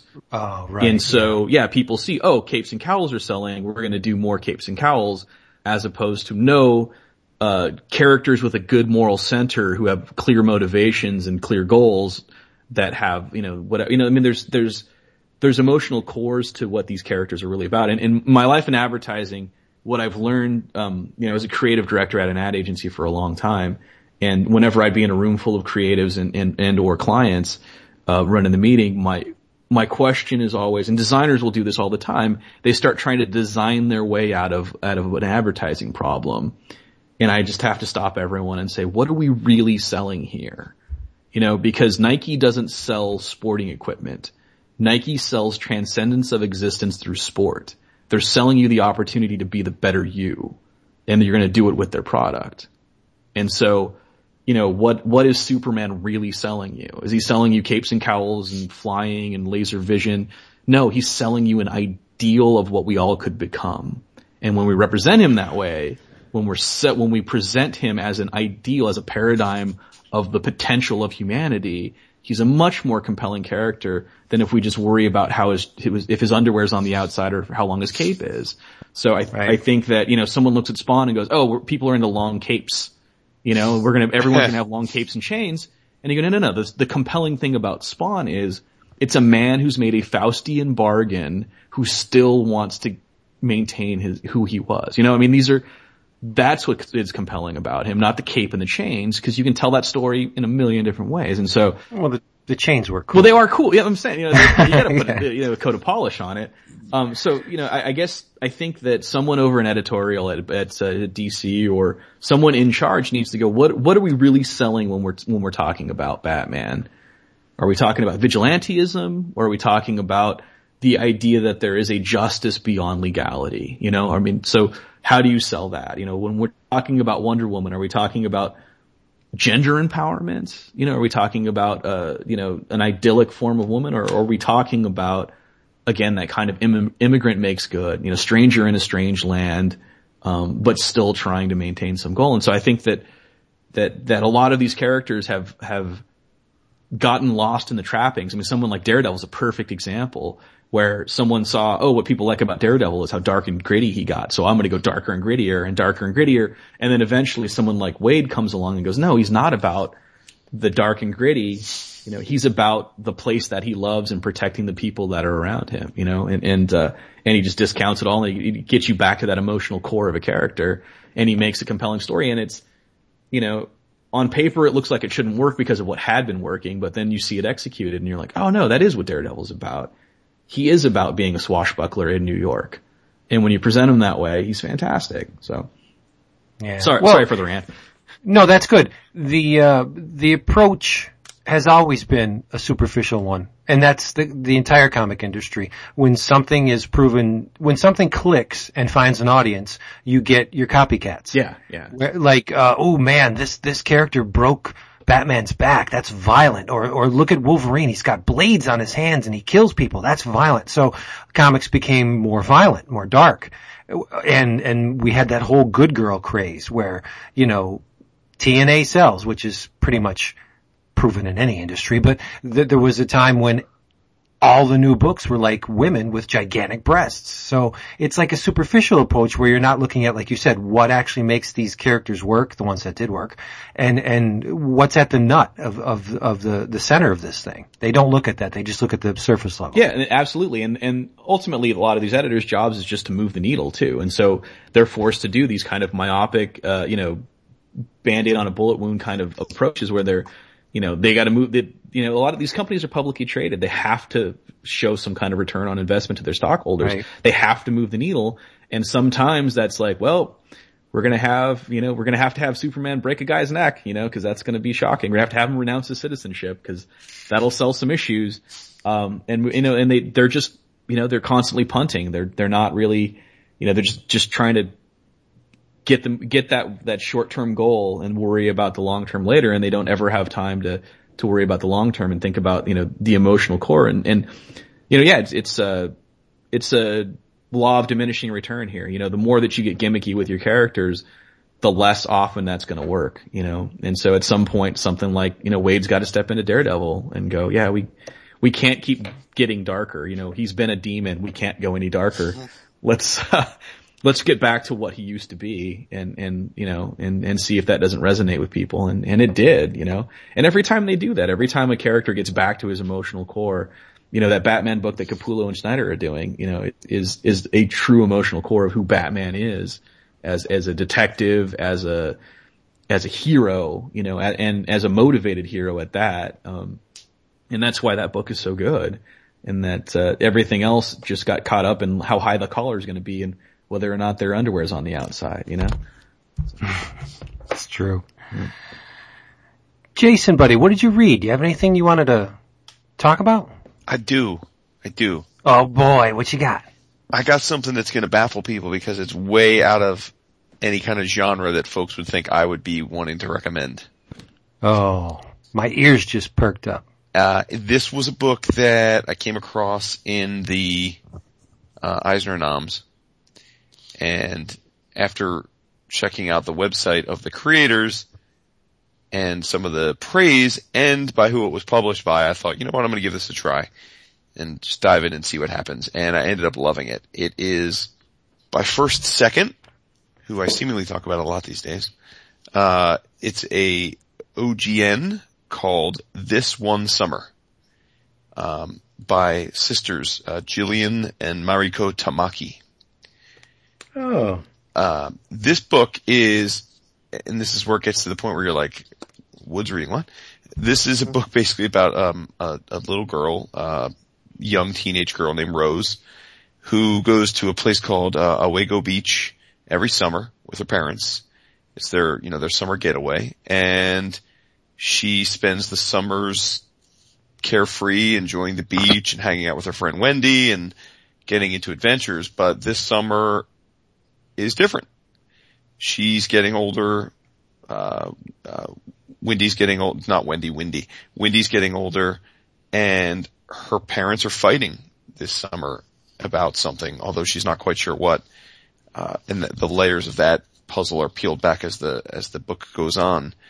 And in a lot of ways, it's a coming of age for her, a loss of innocence for her, the people that she's surrounded with. And I just found the book so engaging, even though it's a lead of the book that I seemingly have no anchor of reference to, having never been a pubescent teenage girl living at the shore. But no, it just was done so well. The art is just fantastic. It's this clean line style with rich backgrounds. I'm trying to think who an artist that I could. I'm looking at it now. It kind of looks almost Paulo Rivera-ish. Yeah, there's an that's expressive not bad. quality. Yeah, Mm-hmm. but a little simpler than that, though. Yeah, I would agree. It's not quite manga-esque, but there is definitely some manga-esque line work when it comes to the drawing of the characters themselves, especially some of the secondary characters are drawn a little, I think, intentionally exaggerated or cartoony. You know but what? It looks like if Paulo Rivera drew for better or worse. Oh, that's very good. Look at you. Glad we have you on. Sorry to interrupt, man. Go ahead. No. So it's just a story of Rose's summer, really. There's no grand conclusion. There's no aha moment. There's no, great moral takeaway. It's just as though we're deposited into these people's lives for 3 months. And I guess in that vein, it's a classic slice of life book. Which again, people that know me or have listened to our show over the years know that I'm generally not a fan of slice of life comics. But in this case, this one was impeccably well done and engaging and to the point, and I just thought it was great. I just thought it was a very human reflection of the insecurities and tensions that pervade typical American childhood. So I highly recommend it. I can see why it's been getting so much critical praise. And this is, I think, characterized as a young adult book. So this would be one of those books where when you hear people talking about the lack of diversity in comics, or someone says, I wish I had a comic I could recommend for my teen, or especially a teenage girl, here's a book for you. This One Summer by the Tamaki sisters, because it's terrific. I'm just trying to see how many pages it is. It is 319 pages. And the last line of the book is, boobs would be cool. So, I definitely would say go ahead and get this. And if you want to check it out, first, you can go to firstsecondbooks.com, but you can also go to the Tamaki sisters have their own, websites. They're Canadian. I won't hold that against him. If Chris was here, he'd make some obligatory Canada joke. But it's, Mariko, M-A-R-I-K-O, Tamaki, T-A-M-A-K-I, all one word, .blogspot.com. And then, she's the writer. And then Jillian, her sister, is the cartoonist, and she is Jillian with 2 L's, Tamaki, all one word.com. So you can go and check some of the illustrations and scripting and stuff on their sites if you want a taste of it before. But it's got a hefty group of endorsements on the back, just to give you a sense. I mean, Craig Thompson, Hope Larson, Stephanie Perkins, and the like. So, 2 major thumbs up for me on a book well out of my comfort zone. For real. For real, dude. I know. For reals. Yeah, I think I'm going to get this for my daughter. I keep trying to find that comic that she'll actually read. So I'll give her this. Yeah, I definitely, man. It's just wonderfully well done. And, I think that's one of the great things about, art and fiction of any type, whether it be TV, movies, novels, comics. When something's well done, it's just well done, you know, and I think could be appreciated by a far broader, audience than is often credited for it. So this is a good example of that. That Michael Allred hating kid who joined this show is almost completely gone. Well, I'm about to turn 40 this year, so you know it's about. There you go. You're all grown up. That's right. David. Vincent. Anything, buddy? I read Original Sin number 3. Okay. Don't spoil it, but what'd you think? You didn't read it, Vince? Not yet, no. What? Well, he's got Future's End to decide on. Yeah, I have much time to waste with Future's End. At this point, 3 issues in, I am reading it for Jason Aaron's take on the characters. Deodato is Deodato, but it seems what I enjoyed in like the first issue, car aside, they're, in my eyes, they're just, he or the studio is just taking a little bit, the liberties are a little, the cover's great. Cover is great. Sorry. There are some panels, some images that, I am not, Ooh. Go ahead. keen on. You got to the last page? No, but I'm looking at the splash with Dr. Midas when the orb is sitting there. That's awesome. Yeah. Really nice. Deodato must know that he's like, all right, Jason Aaron really likes the orb, so I gotta make all his appearances. And orb looks fantastic throughout the entire book. Okay, I'm what I'm assuming is page, 5 and 6, 6 and 6, I don't know, but it's the orb blasting all the heroes. Yes, yeah. Wow, the eyeball is exploded, and it has shown everybody or touched everyone in the vicinity, their eyes are opened. They now know things that they did not know before that. Right. And that's where all the secrets are coming out, and I guess all the teaser images that were leading up to the event, that they're all gonna start to make sense now. But, the story I think is funky as hell. I'm really digging it. It's, it doesn't feel like an Avengers event. You had Infinity, and it reminds me somewhat of like Contest of Champions where you just have, these various teams have been set up, whether it's Doctor Strange and Punisher or, Ant-Man and, White Queen and Black Panther or Moon Knight and Winter Soldier and whichever female is in space with them, but these are all, they have a purpose, and which reminds me of the whole Contest of Champions where they all had to find a piece of that orb, but the last page is pretty cool. It is pretty cool. And I was told by, Mr. Andrew Shaw that before I read anything else yesterday, that I had to catch up on, that I had to read the third issue of Original Sin before I go any further. And he, so we've been battling some theories back and forth. Of all the characters in the Marvel Universe, I know. This one has been replicated many times. LMD. And there's a scene where he's trying to figure out why everybody around him, their deepest, darkest secret came back to haunt them, but this particular character had no memories that good or bad, and it's like, so there were these little clues leading up before that last scene, and it's a striking image, but I want to read the fourth issue now. I want to see where we're going with it, and it took a couple issues to, I guess, get where we were supposed to get.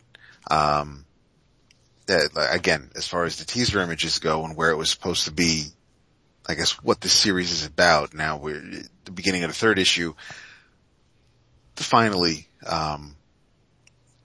brings that to light, and I guess we'll move forward now. I mean, there's a few issues left in this series, and I know that there are a couple tie-ins, and I'm not sure. I know that the Avengers issues, at least with the trade dress on the covers, I'm not sure where the Original Sin tie-in comes into play, because the Avengers are pretty much being thrown into the future.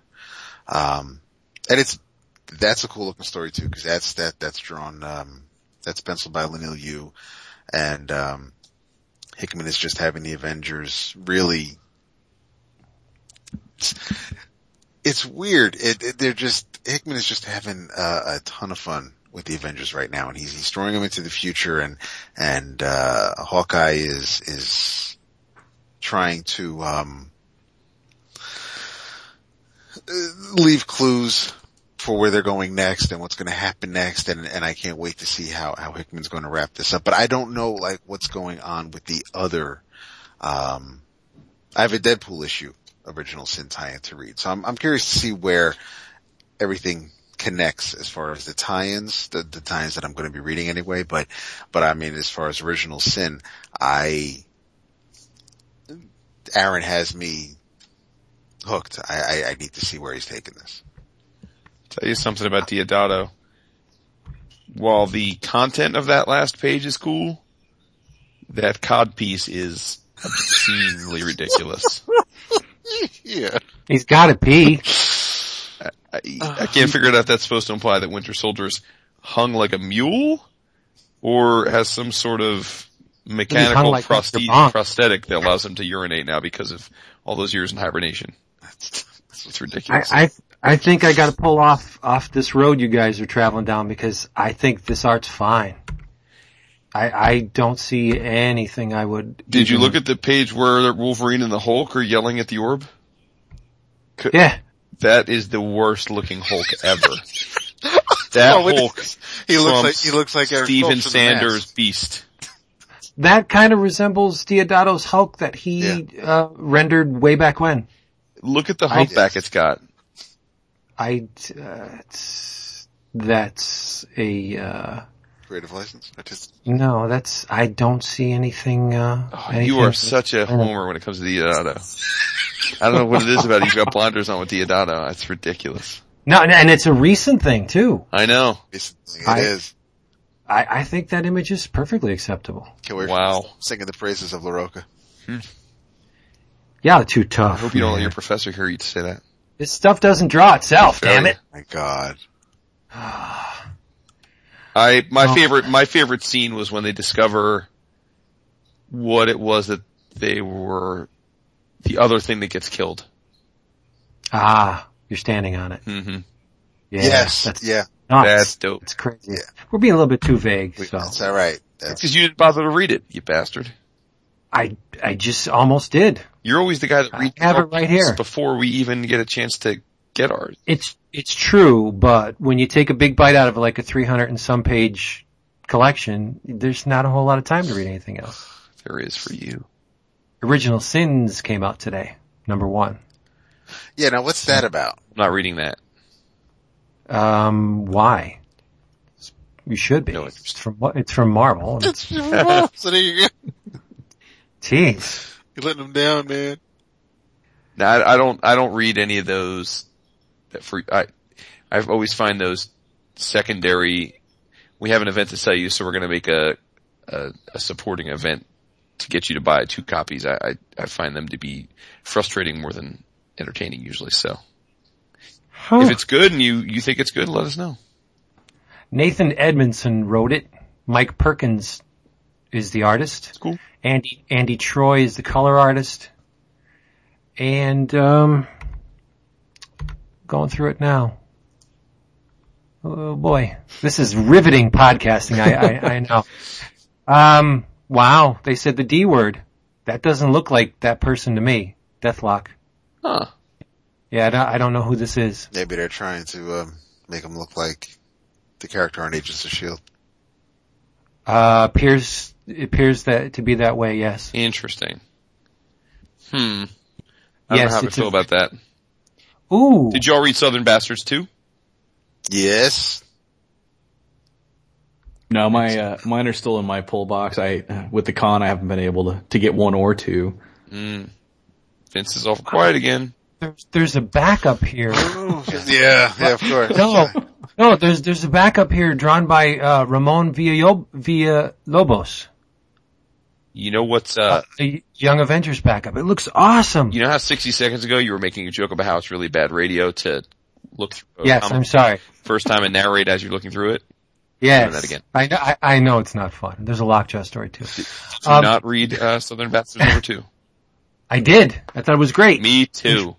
He's got a role on this. He is. The final page was a cliffhanger yet again and awesome. Loved it. And what about Trees, number 1? Oh, that was my In Your Travels last week. I know, I'm saying, but I hadn't read it last week and we didn't really discuss it. Right, we did, yeah, and that was deliberate. That's why Yes. But I don't know if Vince read it. I did. And? David obviously enjoyed it because he made this in his travels, but. It's interesting. It's a different approach, for Mr. Ellis. And I think for Mr. Howard. Yes. Yeah, I enjoyed it a lot. It just took me a bit by surprise because it's not in tandem with what I expected at all. Isn't that exciting? I mean, how many writers that have enough work behind them that can surprise you? I think that's one thing that Warren Ellis deserves credit for. Yeah, this is true. It almost didn't seem to be delivered with the same voice as a lot of his stuff. There was almost no, I don't want to say bite, but that nudge, wink, wink stuff that Ellis sometimes does. Like, he revels in his own cleverness sometimes. Okay. At least I get the opinion. I get the perception of that. But there didn't seem to be, he was playing it almost straight. I loved it. I thought it was fantastic. Everything about it I loved. I love the choice of the way that they're illustrating the trees. Yes. I love the premise of these things showing up and then basically just being there for years with no inclination of why they're there, what they want, if they want anything. And there's these subtle things, like, and at the expense of regurgitating what David said at the end of last episode, I mean, the premise is relatively straightforward. You're entered into a world where these almost look like telephone poles, essentially, Gigantic. but of massive city-sized spikes just show up and root themselves into the earth, and they periodically apparently can release a green ooze that's, I guess, similar to a sap that's corrosive and can destroy everything around it.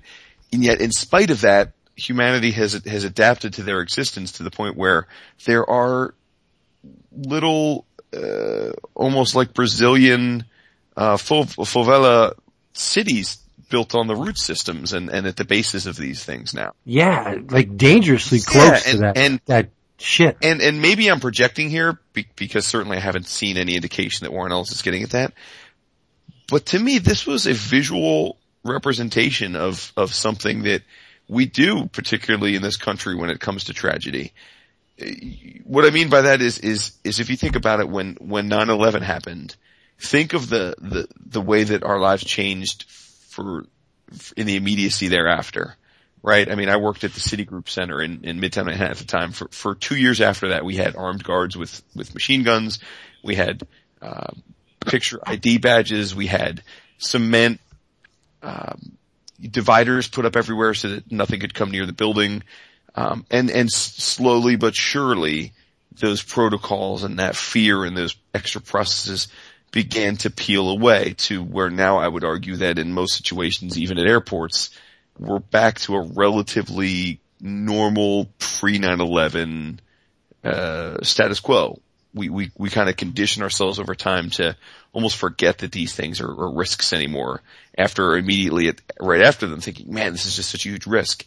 And that's kind of what I got out of this trees thing. You had this event happen that was devastating to certain parts of society, but because there was no follow-up, most people are just going about their business now. They've just adapted to it existing.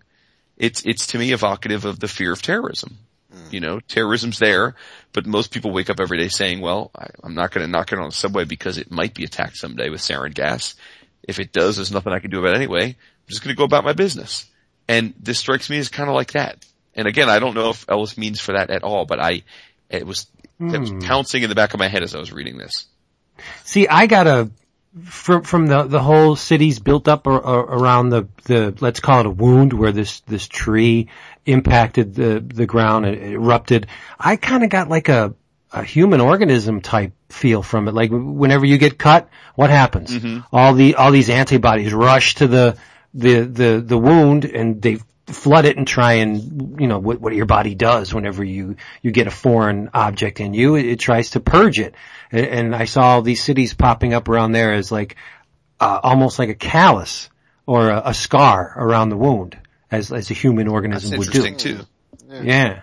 I think I'm leaning more, I mean, I want to know more about the trees. So I wasn't really focused on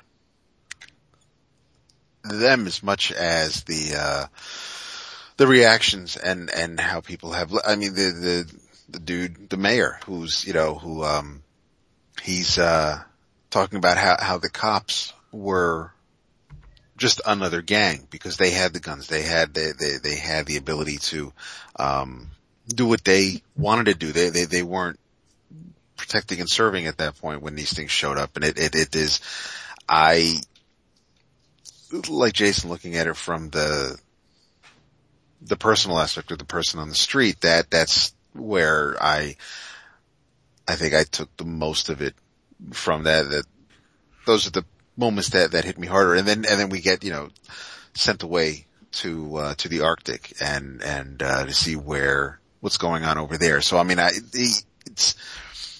there were enough things happening. The beats were long enough where I'm getting into these characters and now we're going somewhere else. And it didn't feel like I lost anything or he's cramming so many characters down our throats. I'm not concerned right now as where what's the connection between all these people? When are they all going to get together and decide?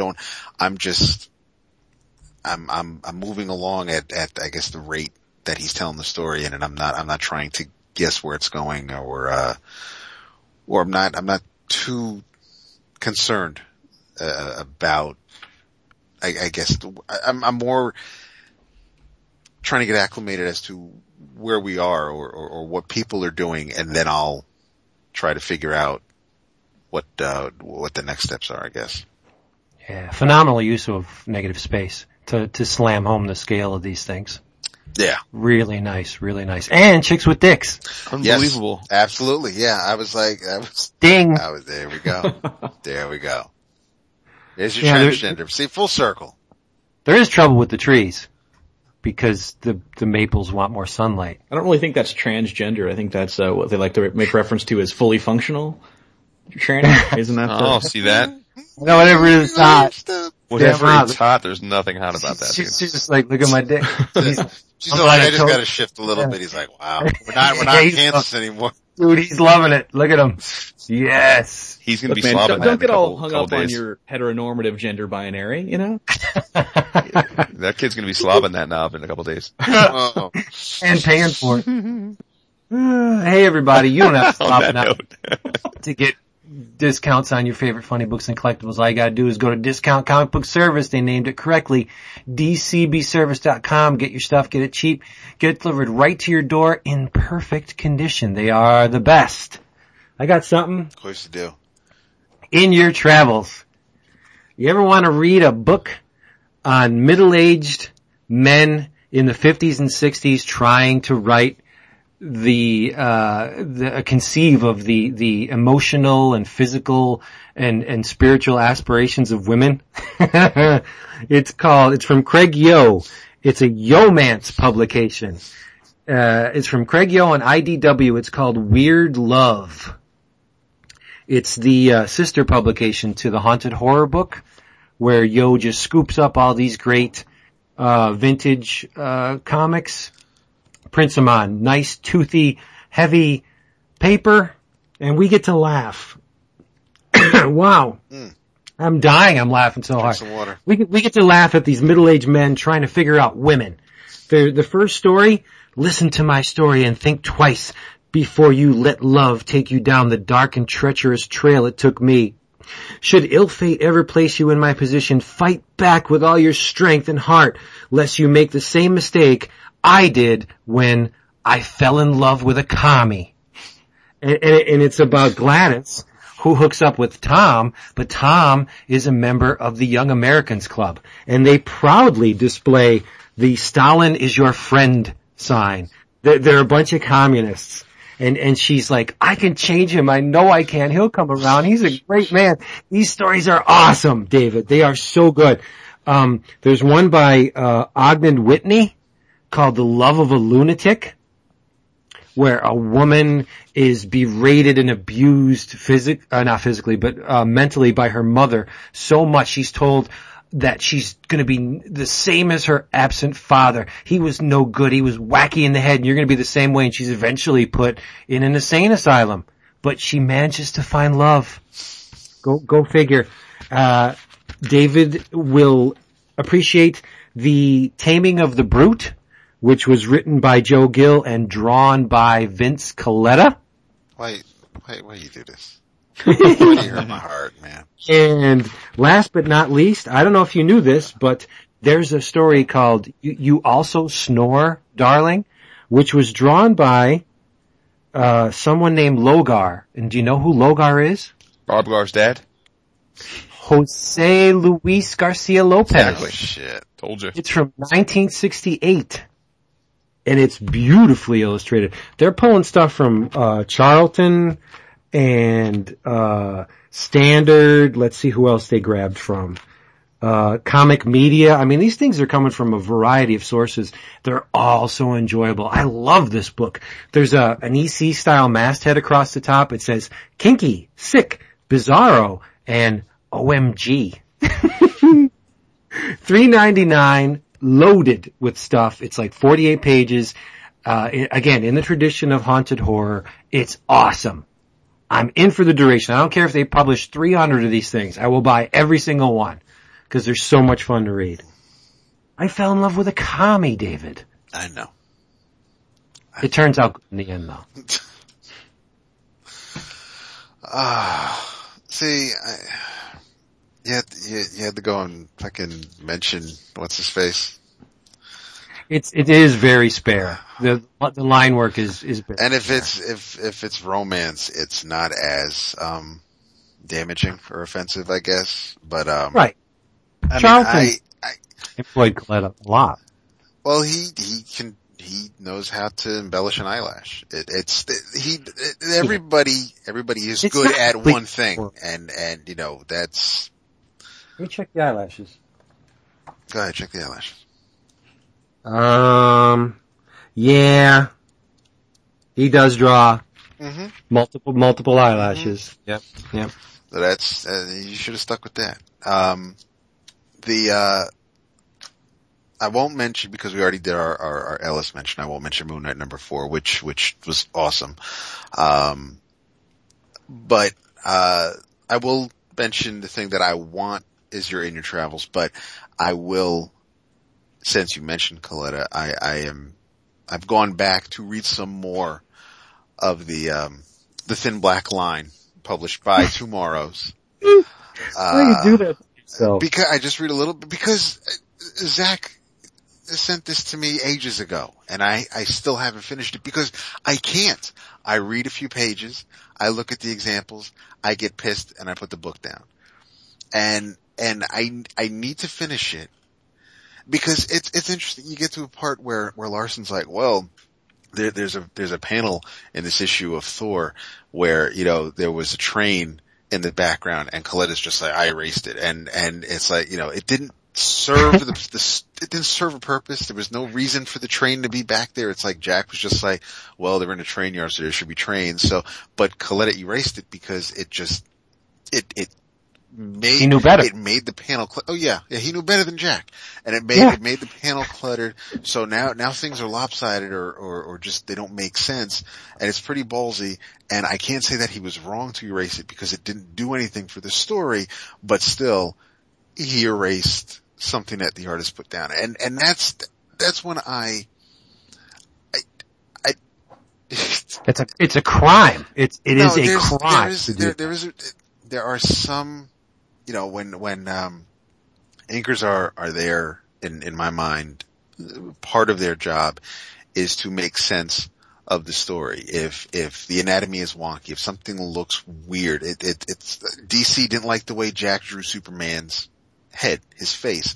So Murphy Anderson and others drew Superman's face on Jack Kirby's bodies, Superman bodies, when, you know, just because DC didn't like it. So I get that there are times where an inker needs to fix things, but to just erase buildings in the background or instead of, you know, I don't think this cave needs to be,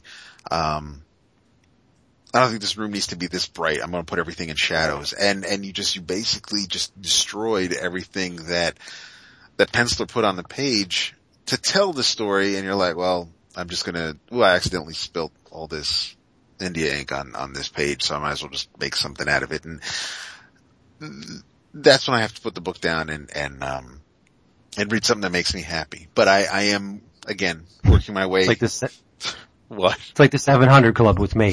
I can take about 2 minutes of that before I start going ballistic. That's how I am with V8.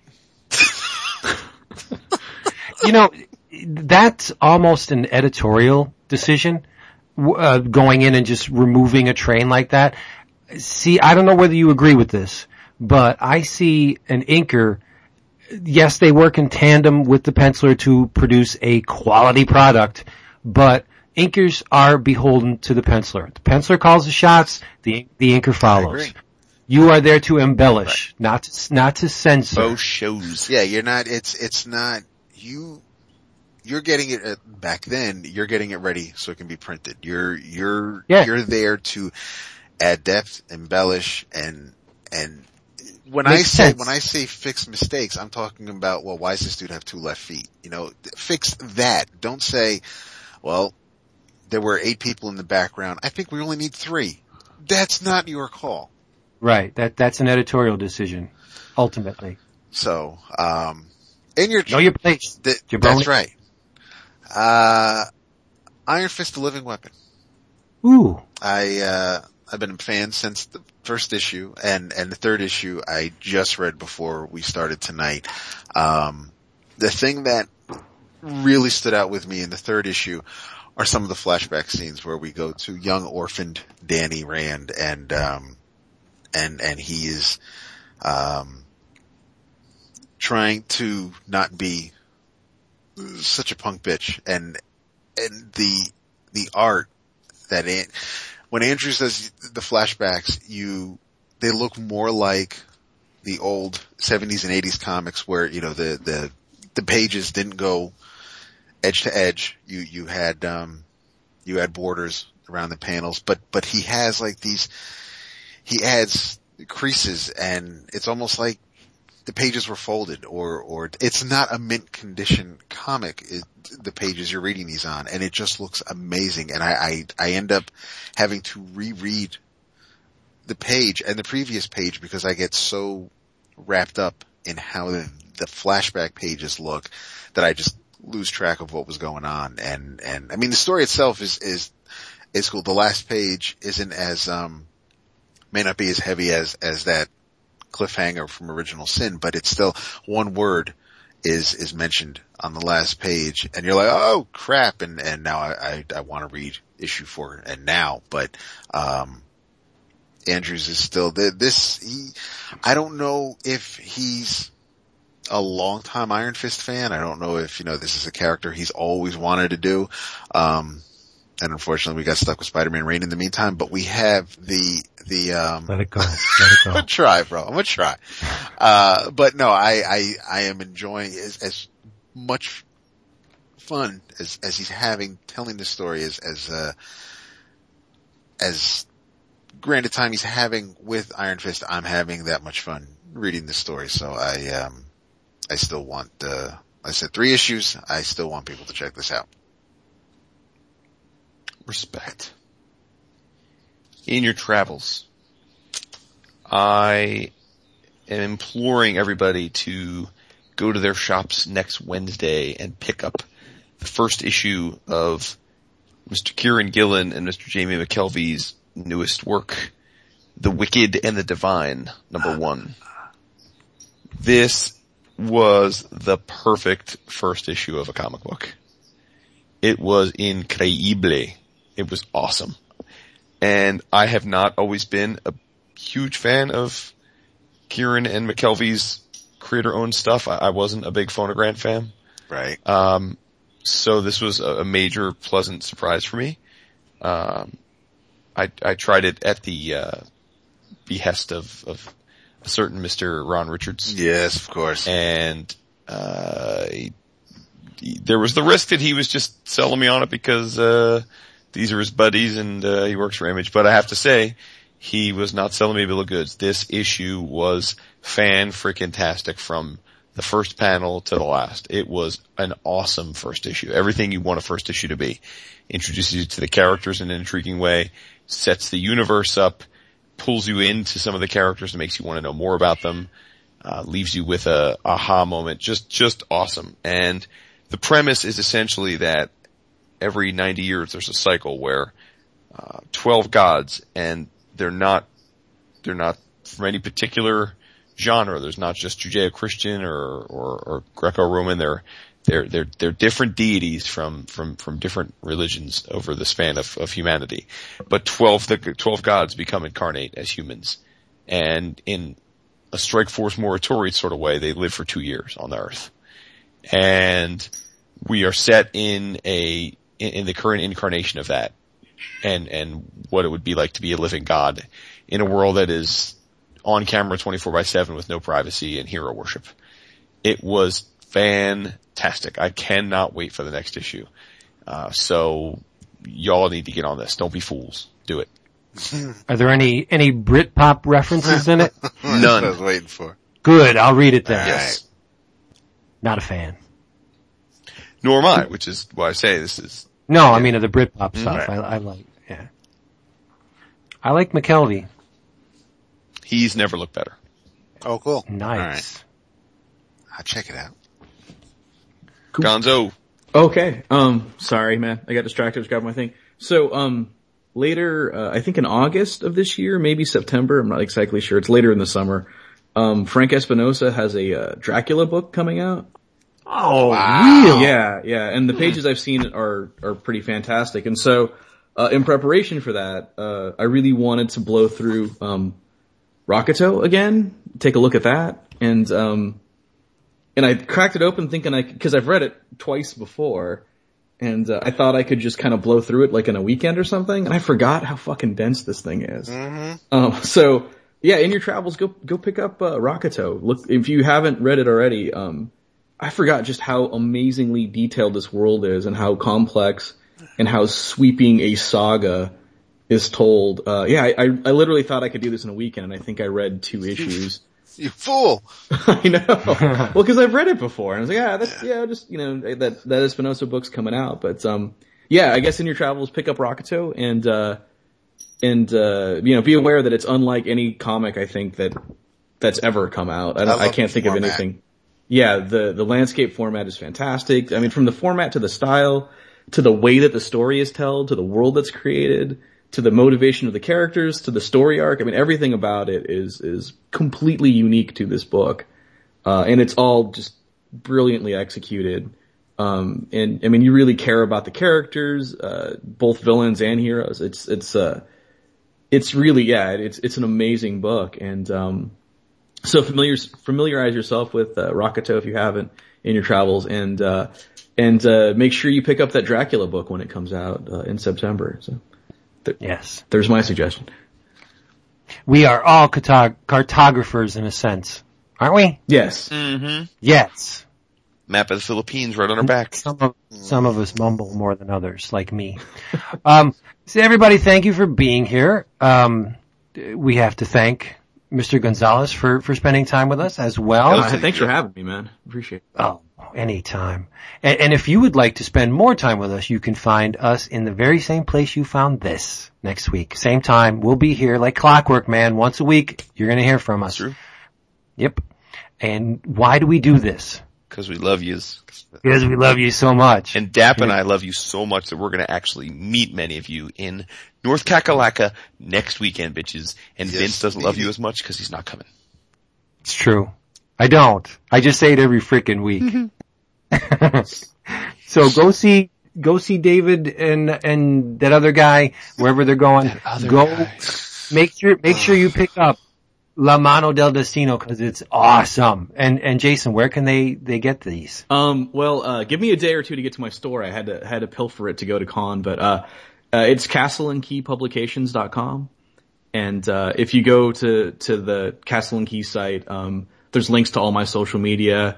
If you hit me up via social media, I'm really good at getting back to everyone who I talk to. And like I said, I love my fans, so I'm always happy to talk to them. And then, if you are in fact going to San Diego Comic-Con, I do have a booth in the small press area, booth number Q7. So, come by and say hi. I've got lots of cool stuff to sell you. Nice. And we would be remiss, even though we're not attending, if we didn't tell people who are listening to this today that, if you're in the tri-state area, New York Comic-Con's first annual special edition is taking place this weekend at the Javits in the North section, which was, for those who went to Comic-Con last year, would be the area where Artist Alley was. Nice. And it is a freaking awesome, I'm bummed that I can't make it. It is an awesome collection of artists, and it's just, the focus is on art and comics. No extra stuff this time. Yeah, and, awesome. Yeah, I mean, there are some, Mahmoud is already in town. Yep. Cause he's been tweeting some New York stuff. Our boy Mr. Ryan Brown is up in there, Tim Seeley, Norton, Stegman. Rumor has it a certain jam piece rival of mine is gonna be sitting at Stegman's table for the weekend, Mr. Jerry McDade. Wow. Raphael Albuquerque will be up in there. Nick Bradshaw. Woot! Mm-hmm. Let's see who else. Another awesome dude and listener of the show, Marcio Takara. My boy, Mr. now Ben 10, but but Mr. Deadpool himself, Joe Kelly, will be there. Jim Rugg. No. Really? No. Wow. Jim Rugg will be at Heroes, though. Yep. Oh, that's right. Okay, that's where I heard that. And you know what? For those listening, and if you're going to this New York City thing, can you do me a favor? And if you have the opportunity, that is, take your iPhone and go up to some of these creators and say, this is blah, blah, blah, and you're listening to 11 O'Clock Comics, because you know damn well these two wackos aren't going to do any of that at Heroes. It ain't happening. So get us some intros, because we're running low. And for the record, Emanuela Lupacino, who is the current artist on X Factor, she is a vision. Really? Go to the special edition website and look at her photo. You sent me the link. Look at her photo. It's cray cray. All right. I love women. Thank you for listening. We'll be back next week. We love you so much. Thank you, Jason. Thank you, everybody. Goodbye. Say good night, David. Good night, David. Night, David. Oh, he did it this week. I love it when he complies. Doesn't happen often. That's right. Enjoy it.